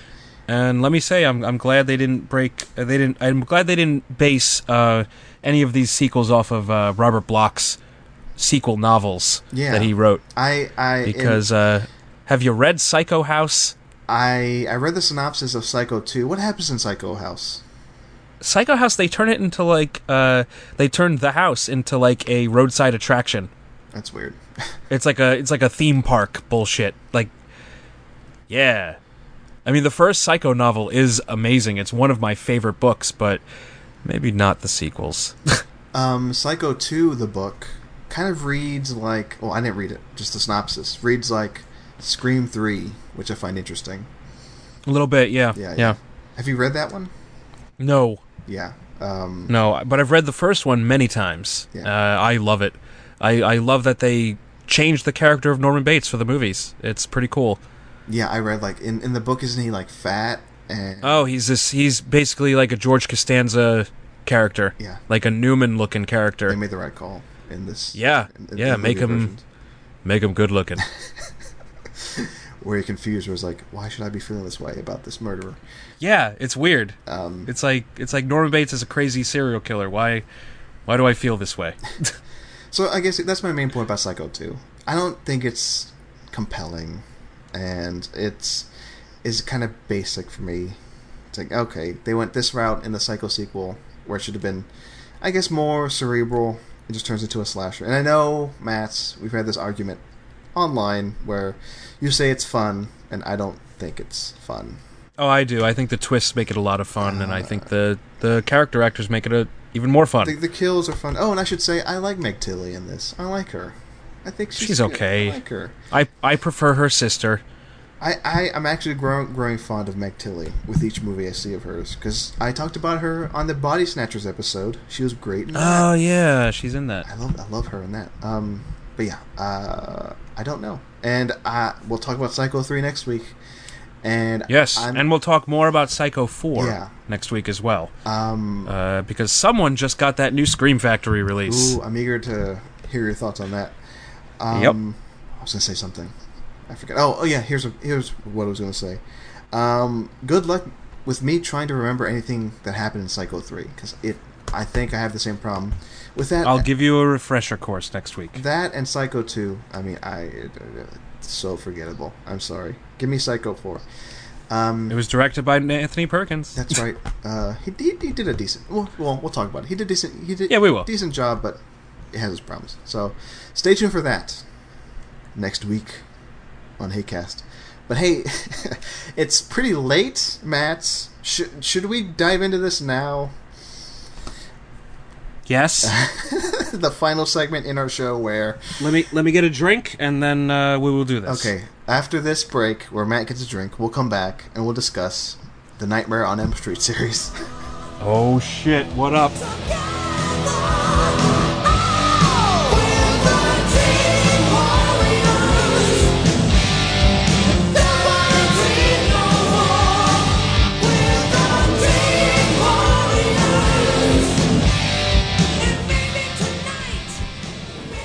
We're back. Hey, we took a break in this very long episode, so we can come back and talk about Nightmare on Elm Street. Well, after all the magic of editing, it won't be all that long. I'm going to guess, and this is going to be a momentous thing, Matt. This is going to be the first Hatecast that's over 2 hours long. Oh, I don't think it will be. I think so. We haven't even been doing the show for 2 hours. Now we have. We just at the beginning we bullshitted for like 20 minutes. Well, when we couldn't get anything right. See, I marked it down, Matt. 5 minutes into this recording that we're recording right now is when we started. So I'm sure we're going to talk. Okay, we'll see. This is editing talk. This should not be in the episode. Yeah, we'll edit it down for a palatable thing. Don't worry. Because how long do you think we're going to be talking about Nightmare on Elm Street? 15 minutes. Okay, good. Let's say 15 maybe. minutes. Maybe. This would be like 2... Maybe less. I'm going to allow this to go over, because I have a thing about these Hatecast episodes. I cut stuff out so they can be just below 2 hours. I don't know why I don't want to cross these into 2 hours. It's just I don't want to cross that line. But I'm going to allow this episode, this is a special thing, to cross over into 2 hours and 1 minute. Oh, shit. So, this is monumental. Okay, so... It's almost 2 a.m. Let's backtrack like 2 weeks ago. I say, hey, Matt, the Draft House is doing a Nightmare on Elm Street marathon. I'm going to go. And I lose my shit and say, you need to go. Then, cut to 1 week later, I go, hey, Matt, I'm not going to go to that because I'm going to go to the Dismember the Alamo. That same And then day. I cried. You cried. You were despondent. I was very upset. Then, to make it up to everybody, including you, Matt, I sat down and watched Nightmare on Elm Street 1 through 6 here at home in one sitting. And now I'm here to report back on my findings. Because You didn't watch the 7th one? No, I'd seen it pretty recently. There was that new Nightmare. Okay. Yes. Yeah, I mean, I love that movie. Okay, I saw that last year. It's fine. But the most important thing was watching 1 through 6 because... Don't call that movie fine. It's more than fine. I say it's fine that I didn't see it. This time. This time. Okay. That's what I'm saying. It's fine that I didn't see it this time. Because what's most important is me seeing 1 through 6 because these were all first-time watches for me. Jesus. Okay. I think I said this on the show maybe a week or two ago. I had only seen Nightmare on Elm Street 1 like 3/4 of the way through. Then I had to go. I had to run. And should I break this now? Maybe I should have left it that way. Ugh, you're the worst. So I watched all 6 back to back. And yeah, let's start at 1. I'm just going to give you my opinion, just jumping off from that hot take right there. I hate hot takes. Stop it. I think the ending of Elm Street is kind of boring. Which ending? What part? The one where it essentially is Straw Dogs with Freddy Krueger running through the house and Nancy setting up traps for him. Yeah, I've never seen that movie, so I have no point of reference. Home Alone, I'm sorry. There you go. I wanted to go Straw Dogs because I am... so it's the ending of Skyfall. Yes. I'm a cinephile. Skyfall. It's the ending of Skyfall. Straw Dogs. Judi Dench plays Nancy at the end of Straw Dogs, and she sets up little booby traps in the house. Yes, that is the end of Skyfall. But it was kind of boring to me. I loved pretty much everything else, but I don't like the ending. That's. Oh man, I'm sorry. Those deaths though. The Johnny Depp one and... Johnny Depp's death is one of the most iconic deaths ever. Do you know what I love? There is so much blood. There's so much blood. The actual act of it happening is amazing. But yeah. I love the aftermath. I love the aftermath. I love the TV getting sucked into the bed. Yeah. The cops coming in like the next day or whatever, and they're like, oh shit. And like the blood dripping from the ceiling into the bucket. Nice. Yeah. They're great touches. They're great. Yeah, I love that. I love... the special effects behind it. The fact that they used an actual rotating room for that is really cool. They actually used... it's the same rotating room they used earlier in the film for Tina's death, which is super cool. Yeah. The Tina death is pretty damn great, too. That's scary as hell. That entire sequence gave me I mean, I know it's cliche to say Nightmare on Elm Street gave me nightmares, but that sequence gave me nightmares when I was a kid. Freddy ripping off his own face to reveal like a skull? No, thank you. Oh, yeah, That's gross. Yeah. Freddy Krueger ripping off his own fingers, just being like, "Hey Tina, watch this." I'm like, "Yeah, no, thank you. I don't like this." Later on in the movie, when like he basically cuts his chest open and maggots come out, no, thank you. No, Wes Craven, you're disgusting. You're a sick human being. It has some pretty powerful images in it. But apparently he was like, in real life, apparently he was the nicest man. Yeah, he was. He ran a lot of charities. He actually supported a lot with like, LGBT youth, which is awesome. Wes Craven was a hero, but he just had a sick mind. Yeah. When he got behind the camera, he ugh. Yeah, that guy. The imagery in it is powerful. I will admit that, but like I said, I don't know. It just kind of fell apart for me in the end. But hey, I kind of dig that ending though when they get in the Freddy car. That's pretty cool. I love that ending. I love the actors in this movie. Johnny Depp, obviously, you could tell even back then that something was special about him. He definitely had a certain charm that none of the other younger actors in this movie had. Robert Englund is very scary in this movie. This is before he became the one-liner machine. I love Nancy's mother, who, for breakfast she has a bottle of vodka. I love Ronnie Blakely in this. Listeners will probably know her from either this or Nashville by Robert Altman. She's great in both of these movies. John Saxon playing 10 out of 10 horror movie dad. One of the few horror movie dads parents who actually seems to give a shit about their children, which rarely happens in any horror movie. Usually the parents are just complete assholes who don't want to help their kids and just ignore them, be like, you're just being a stupid kid. No, John Saxon's great in this, and I love Heather Langenkamp. People rag on her for God knows why, but I love her in this movie. I love her in these movies, in her little Nancy trilogy. I love her. I love her, and I love that she's behind the camera now doing visual effects, makeup effects, which is pretty cool. Yeah, I love her. I mean, there's whatever problems I have with this series, like she is a shining light. I love these 3 movies. Oh no, 2 movies she's in. 1 and 3. She's mentioned in 2. Well, we'll get to 2 here in a bit, but yeah. Well, she's in the Nancy trilogy. Yeah, it's a weird that they call it the Nancy trilogy when she's not in the second one.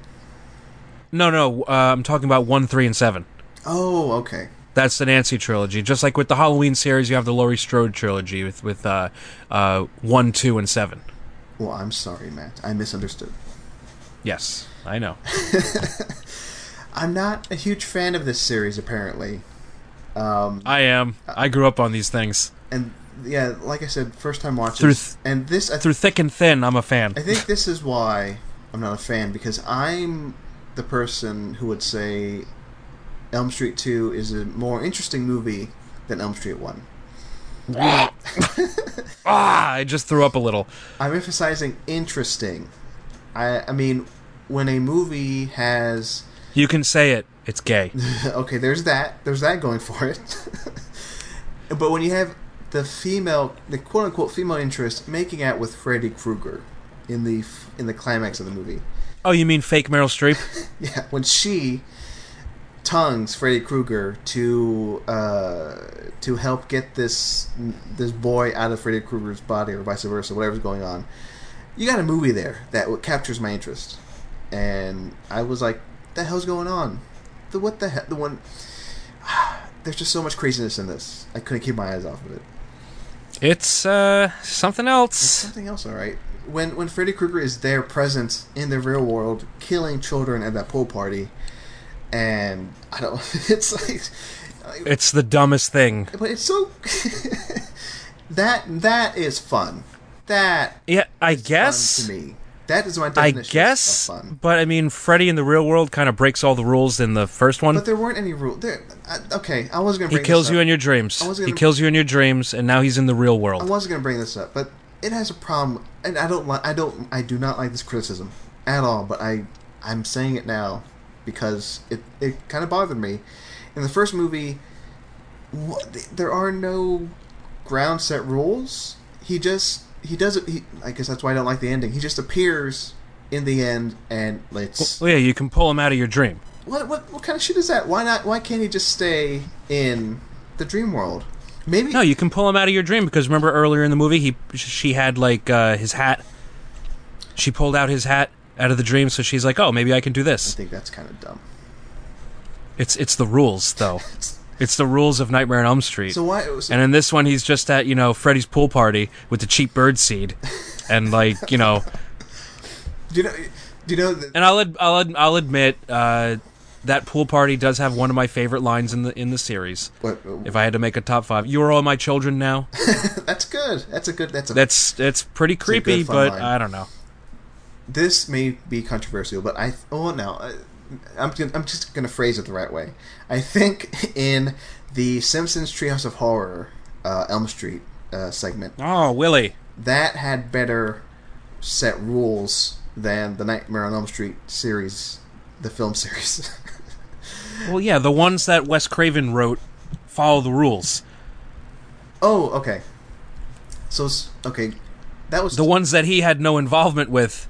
Do their own fucking thing. I guess we can jump to 3 because he had involvement in that, right? He wrote it. Yes. Wrote it. Okay. I think that's my favorite of the film series. No, actually, it's tied with 7. It's tied with New Nightmare.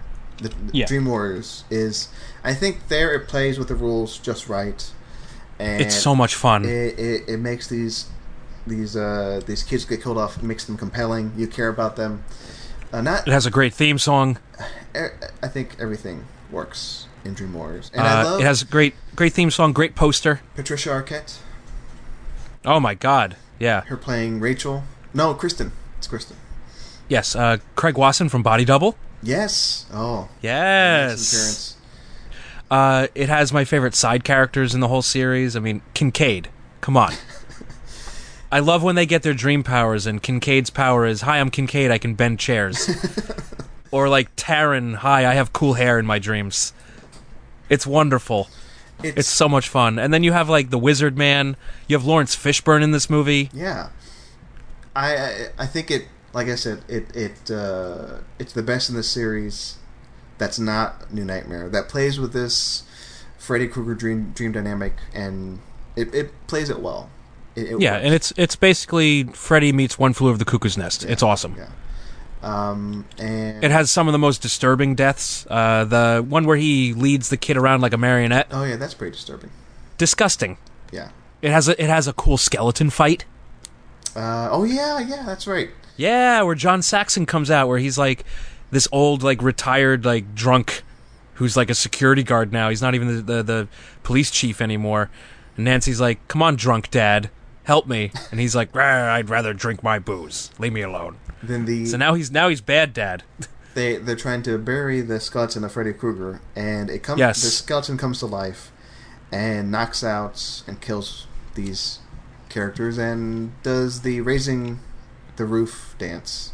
And it's awesome. And yeah, I dug it. It's pretty cool. It is cool. I do like that one. This is fun. I'm having fun, Matt. It's probably the best movie that this guy directed, Chuck Russell. What else did he direct? I mean, I'm a fan of The Mask. I think it's fun. And I also like...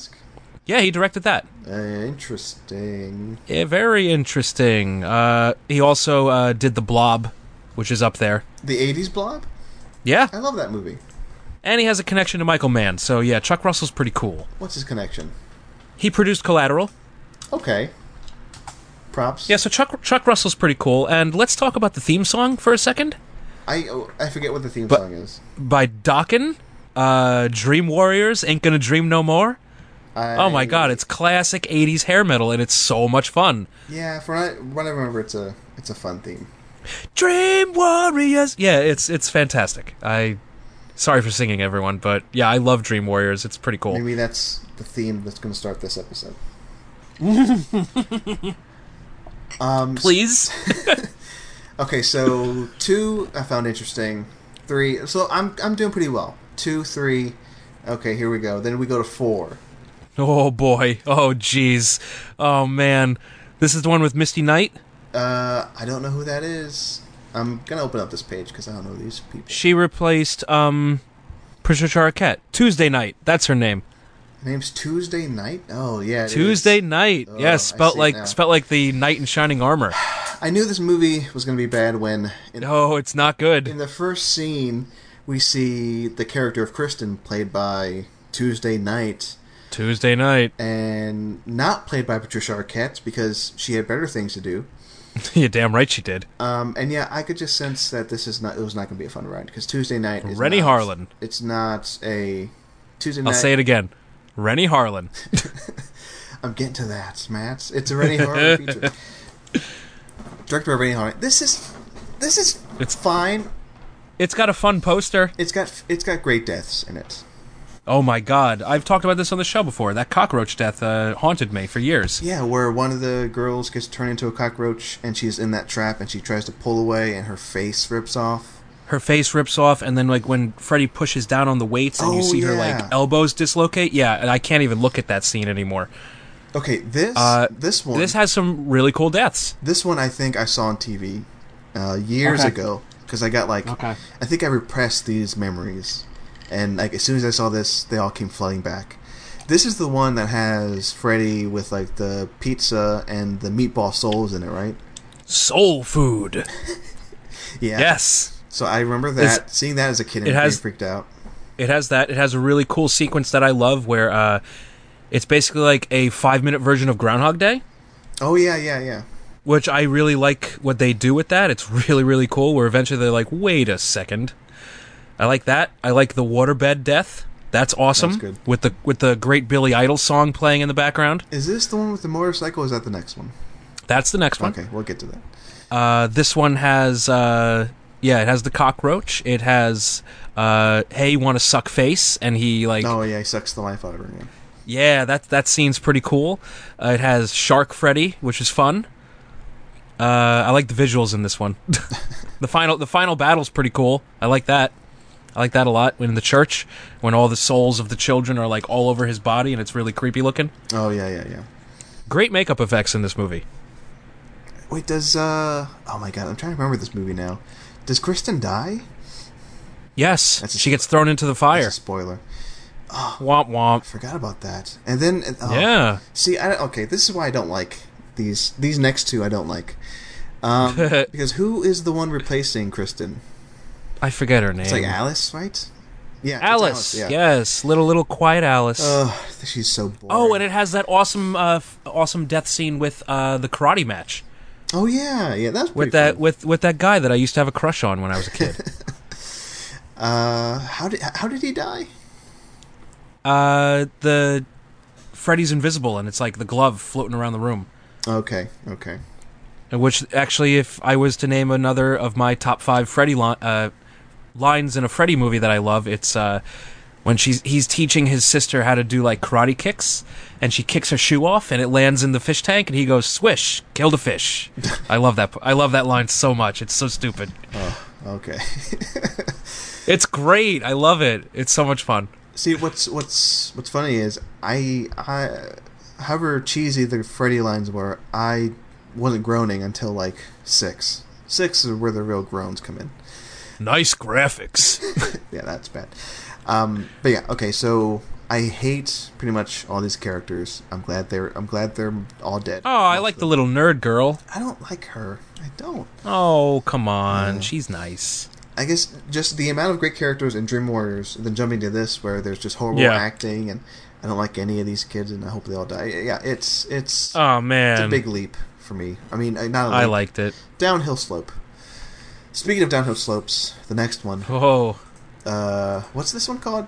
The Dream Child. Nightmare on Elm Street 5, Abortion Politics. This was weird.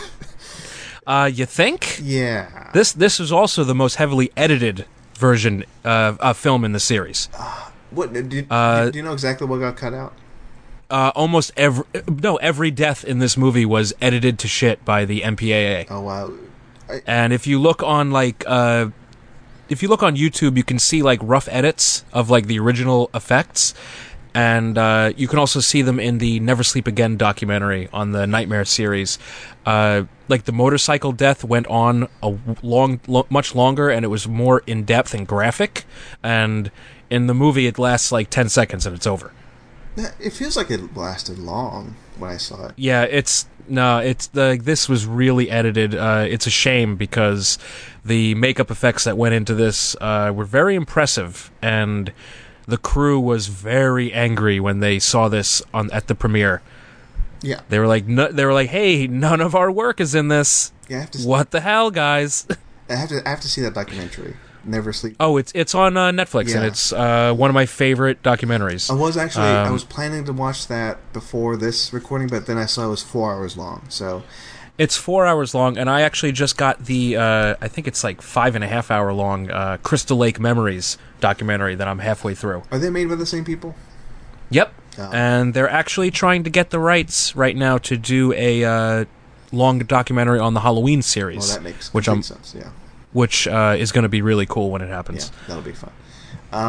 But there's abortion politics throughout this movie, which threw me off. It's really weird. It's really weird. And then you also get the origin of Freddy, son of 100 maniacs, which that's a cool phrase. Not cool how he was born, but because that shit's horrific. But yeah, no, I like that line, son of 100 maniacs. Yeah. So then, when they're in the dream world, Alice, who I hate, she's the new lead. Like her unborn baby comes into play and then fights Freddy. Yeah, it's and then weird. And eventually the unborn baby is played by the kid who hates raptors in Jurassic Park. I knew because he's a little dick. But hey, good on this movie for breaking a horror movie trope. What was that trope? Where the black character dies first. Oh, when she survives this movie. Does she? I can't remember now. Oh yeah, Yvonne, she lives. I'm having trouble remembering these deaths. So there's the motorcycle death. What? There's the motorcycle. There's the comic book death, which is pretty cool. Oh, okay. I like that. That's fun. It turned into Take on Me, the music. Yes, yes. Super Freddy. Yes, that one. And then what other ones were there? Oh Jesus! This one I always forget. Honestly. I'm having a hard time remembering. I forget a lot about this. The diving board tries to eat the girl. Oh, okay. I know that. Yeah. But she survives. Okay. There should be a Wikipedia for just Freddy deaths. There is. I should look that up. I think it's called like Elm Streetpedia or something. Freddy deaths. Just look up Freddy Wiki. Freddy Wiki. And you'll find a Nightmare on Elm Street Wikipedia. Deaths. Here we go. This is good podcasting. Looking stuff up. So yeah, I mean, 4 and 5? I don't like at all. Okay. They're like it's like they're trying. Okay, you probably can answer this better than I can because Yeah, what's up? This reminded me of like in the Friday the 13th series. When they try to make one girl in particular like the lead throughout like a few of the movies, and they give her. Oh no, that was a guy. A guy, whatever. It was the one played by Corey Feldman. Is that who it was? Yeah. Yeah. It kind of reminded. Tommy Jarvis. There's the Tommy Jarvis trilogy. Yeah, it reminded me of that. Yeah. And I guess I don't like when horror movies do this. And the third one in that Tommy Jarvis trilogy is the best Jason movie, so that's a thing. But okay, here are the deaths in 5, and there's just 3. Oh, I want to watch that now. There's just 3 deaths. Movie. There's the motorcycle. Yeah, there's very few deaths. Yeah, and they were all edited, which is crazy. The stomach sliced open. Oh, there's also the one where she overeats. Oh yeah, this is the one. Force-fed own innards. yeah, where that was also heavily edited. Okay. It got gross. I didn't know she was force-fed her innards. Maybe that's the stuff that got cut out. Yeah, it was. She was like fed like her stomach and intestines in the unrated version that will never come out because they have been destroyed. Really? Like all those tapes are lost? Yeah, and which is crazy because I don't know if you knew this, but I mean a lot of people do. New Line was originally known as the house that Freddy built. Yeah. Because he made them all of their money, and you would think that they would hold on to this shit, but no. Those bastards. God damn you, Bob Shea. And then the third and final death in Dream Child is the motorcycle. No, the paper, the comic book. Oh, the comic book guy. Yeah. Okay. Yeah, so I think that's why also I thought it was kind of lame. There's just 3 deaths. And in the previous one, there were 6 of them. Holy shit. Huh. In the next one, there were 4.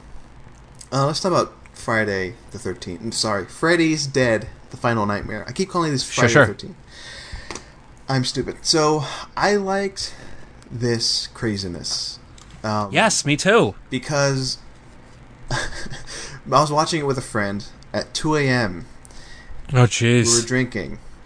And that's the best way to watch Freddy's Dead. Yeah, it was kind of a perfect experience, especially with this, because Matt, for the entire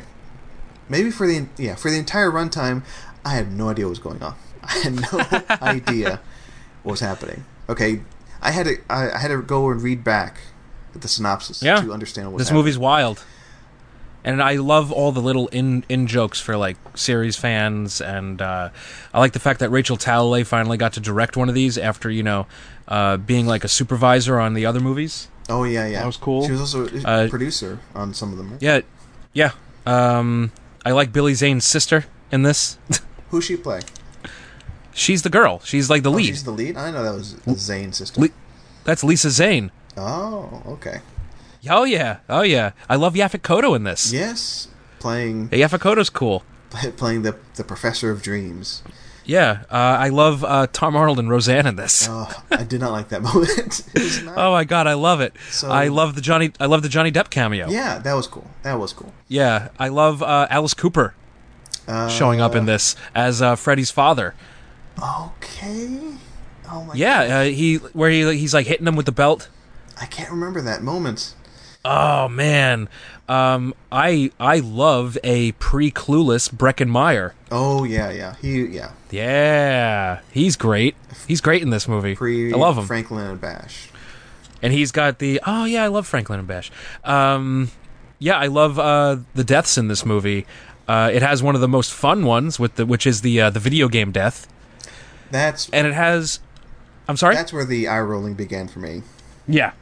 But it also has one of the most gruesome with the deaf kid. Oh, yeah, that was pretty cool. That's good. That was disgusting. Yeah, that was a good death. Yeah, and actually that character has officially my favorite line in the entire franchise. What's the line? Well, the map says we're fucked. Now, Matt, okay. I love that line so much, and I say it all the time. When I use GPS in my car. Oh, we almost there? Well, the map says we're fucked. Matt, explain to me what's happening. What's the big push in the beginning in this movie? Oh, well, Freddy's got there's one last surviving Elm Street kid, and guess what? Every town has an Elm Street, and Freddy needs to get rid of the last Elm Street kid in order to gain power, so he can go to any Elm Street in America. That is not made clear in the beginning of the movie for me. I could not understand what's happening. I thought it was. There's an opening crawl that explains this. It doesn't do very much for me because it opens up and there's like a map of America and there's a dot on it. And I was under the impression that Freddy had killed all the kids in America. Oh, okay. Maybe that's why I was confused. And it takes place in the future, right? Kinda. In the beginning. No one really knows. Yeah, here on the wiki, and this is why I was so confused. I had to go back to the wiki to reveal this to me. It says here in 1999, and this movie was released in 91. See, you don't even know. It's so confusing. And I've seen this so many times. It's set in the future. This is why it's okay.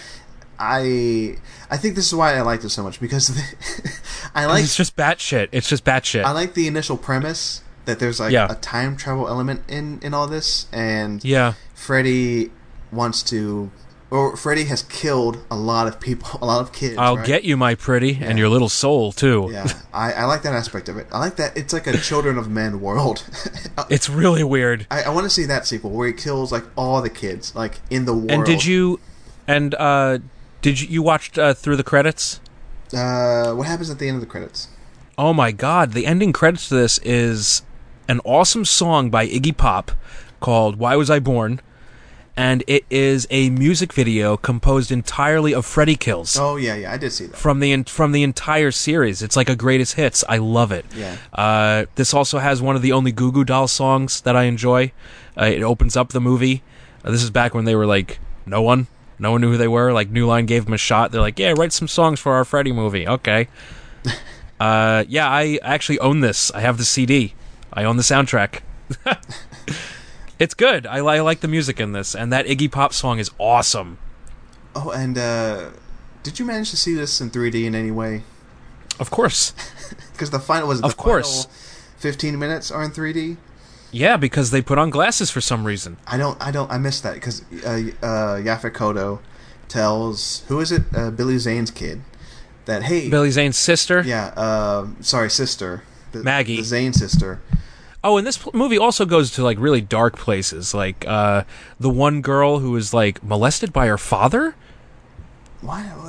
And she like beats the shit out of him like with like a coffee pot. It's disgusting. Oh yeah. Oh god. Yeah. Oh, that part just creeps me out. These kids, these surviving kids in this post-Freddy world are kind of messed up. Yeah, you think? But yeah, no. When I own this on Blu-ray, but whenever I am in the mood, which is most times, I will take my DVD box set out of the closet and I will watch Freddy's Dead, the ending of it, in 3D, because on the DVD it came with 3D glasses and you could watch the finale in that old school 3D, and it's a whole lot of fun. They call it, I think, Freddy Vision in the credits. Yeah, sure, whatever. It's goofy and it's fun, and I like it. In the dream world, Yaphet Kotto was like, "Hey, you got to put on these glasses for whatever." Yeah, reason. and then they bring him into the real world and they just beat the fuck out of him. It's great.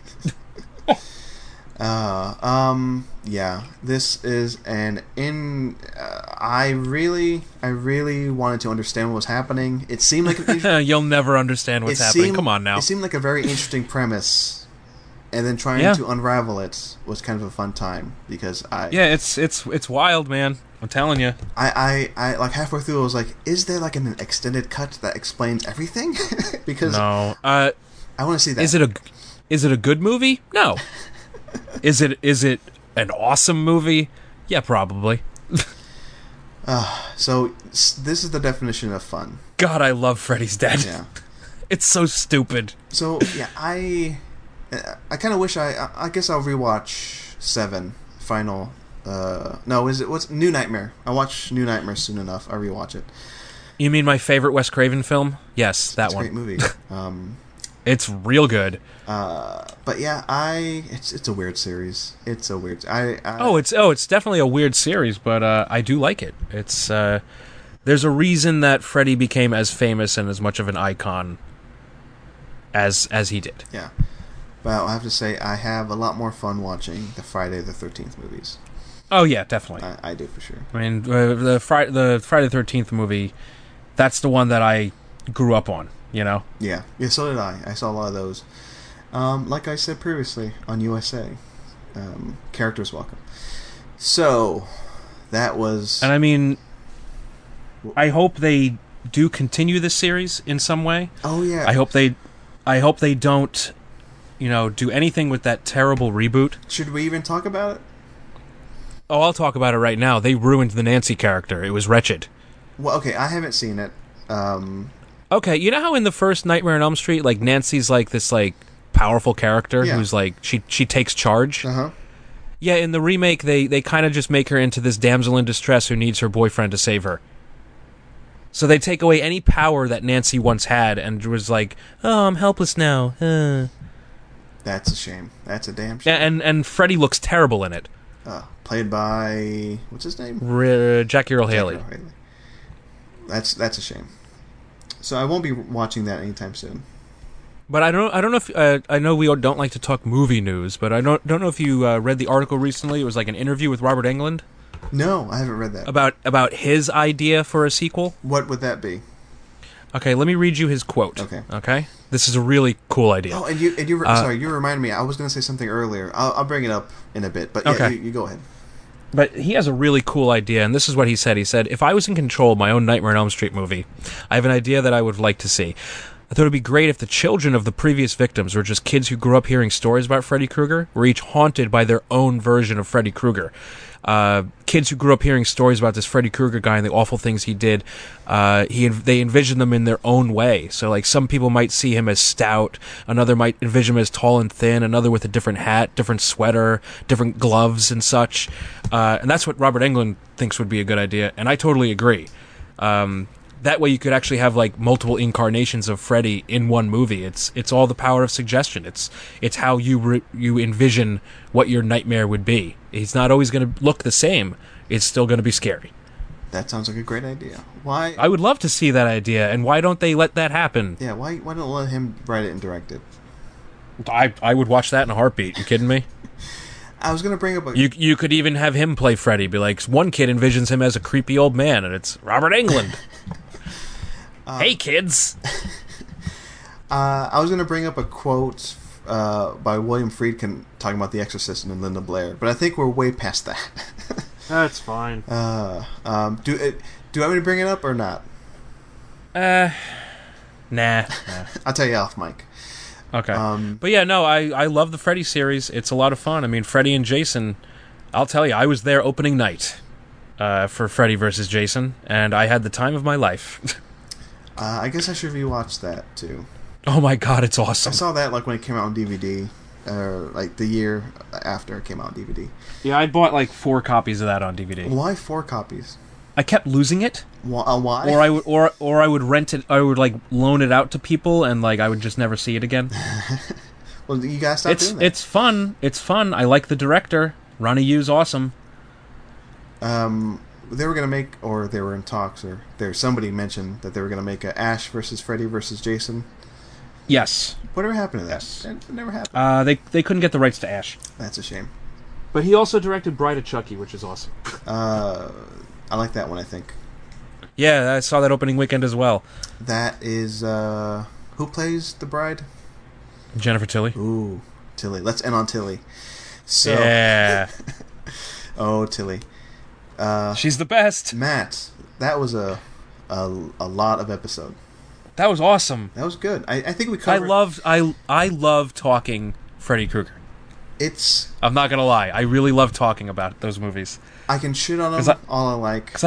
Yeah, but they're fun to talk about, and fun. like it's weird that I have like this crazy knowledge of the entire series. I'm glad you're here because I honestly I couldn't remember every single detail. Yeah, just wait till we talk about the Jason series. Oh, well, that I'll be more in tune for because I love those. And then I'll be able. Next week is the week of Halloween, so I will be continuing my yearly tradition of the week of Halloween watching every Halloween movie. Oh yeah, well. I might even watch Resurrection again. I don't know. Last year I tried to watch all those movies and I stopped around like 4. So okay. I think I'll get back on that train and watch the rest. But I have no plans as of now to watch any like series or franchise because I did Psycho, I did Elm Street. I just ask that you watch some horror for next week, please. I don't have anything on the docket. Oh, I have You have Shudder now, so yeah, just watch some shit on there. I also rented Slumber Party Massacre. Oh, I want to see that. 1, 2, and 3. So oh shit, please. I might see at least one of those before next week. So yeah, and also Demon Knight. Jada Pinkett Smith is looking at me right now. Jada Pinkett Smith. She's in this. Oh, I thought she was like looking through your window. She's on the back of the DVD. I mean, the Blu-ray, looking at me. Oh, okay. So, all right. Creepy. Yeah, it is creepy. Let's end on Tilly. Matt, it's been fun, hasn't it? I always have a good time with you, man. Yeah, Come on. I'd like to thank our guest. Thank you, guest. Insert cricket noises here. Insert cat meowing noises, because my cat is meowing outside the door. I heard it. It's him. It's James. Hey, James. No, he didn't meow. Your cat has a people name. I like it. James Bond. He's named after James Really? Bond. Yeah. That's awesome. Because he looks like he's wearing a tuxedo. Our dog is named after a tiny horse. Sebastian. Little Sebastian, yes. My other cat is named Gigi, after the cat. Gigi Allen? No, Gigi the cat. Aww. Gigi the cat. I don't know who that from is. Kiki's Delivery Service. Oh, okay. I was going to say, you named your cat after Gigi Allen? That's fucked up. Nope. Jesus Christ. Let's end on Tilly. Matt, before we go, plugs. Where can the people listening find you online? Well, as usual, you can find me on Twitter at TheRealMattC. You can also find me on Letterboxd to make sure I'm not lying about what movies I've seen. And you can find me on Facebook at facebook.com/groups/pixelsandreels. Do that, folks. As for me, follow me on Twitter at Marcelo J. Pico for classy tweets that may or may not contain sorry, it is late.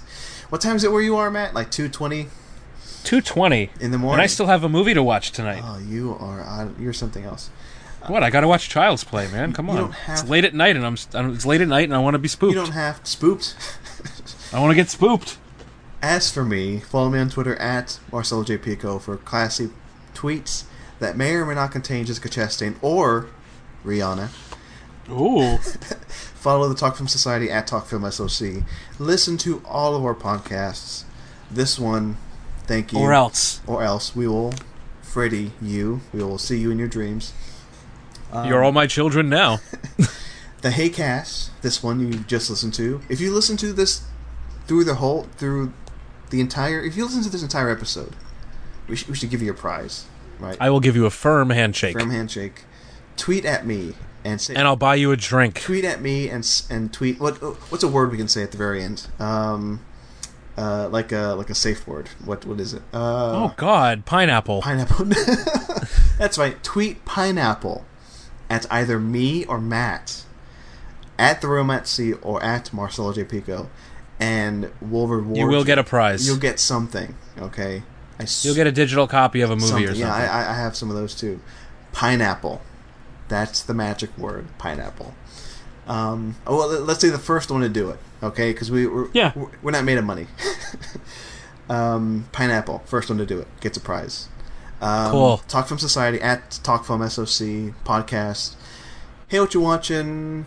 The Talk Film Society podcast, Colorado Streets, the podcast where it happens. All these, we're all in new episodes. It's incredible. 4 podcasts out there that I don't know how I do it. I don't know. What a time to be alive. Oh my God! If you like hearing my voice, my dumb voice, then you're in luck.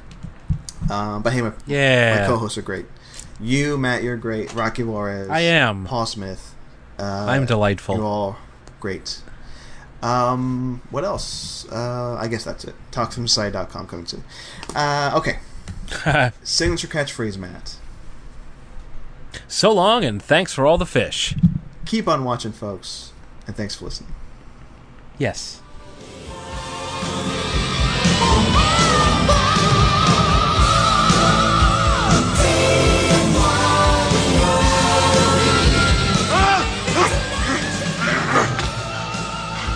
What a nightmare. Who were those guys?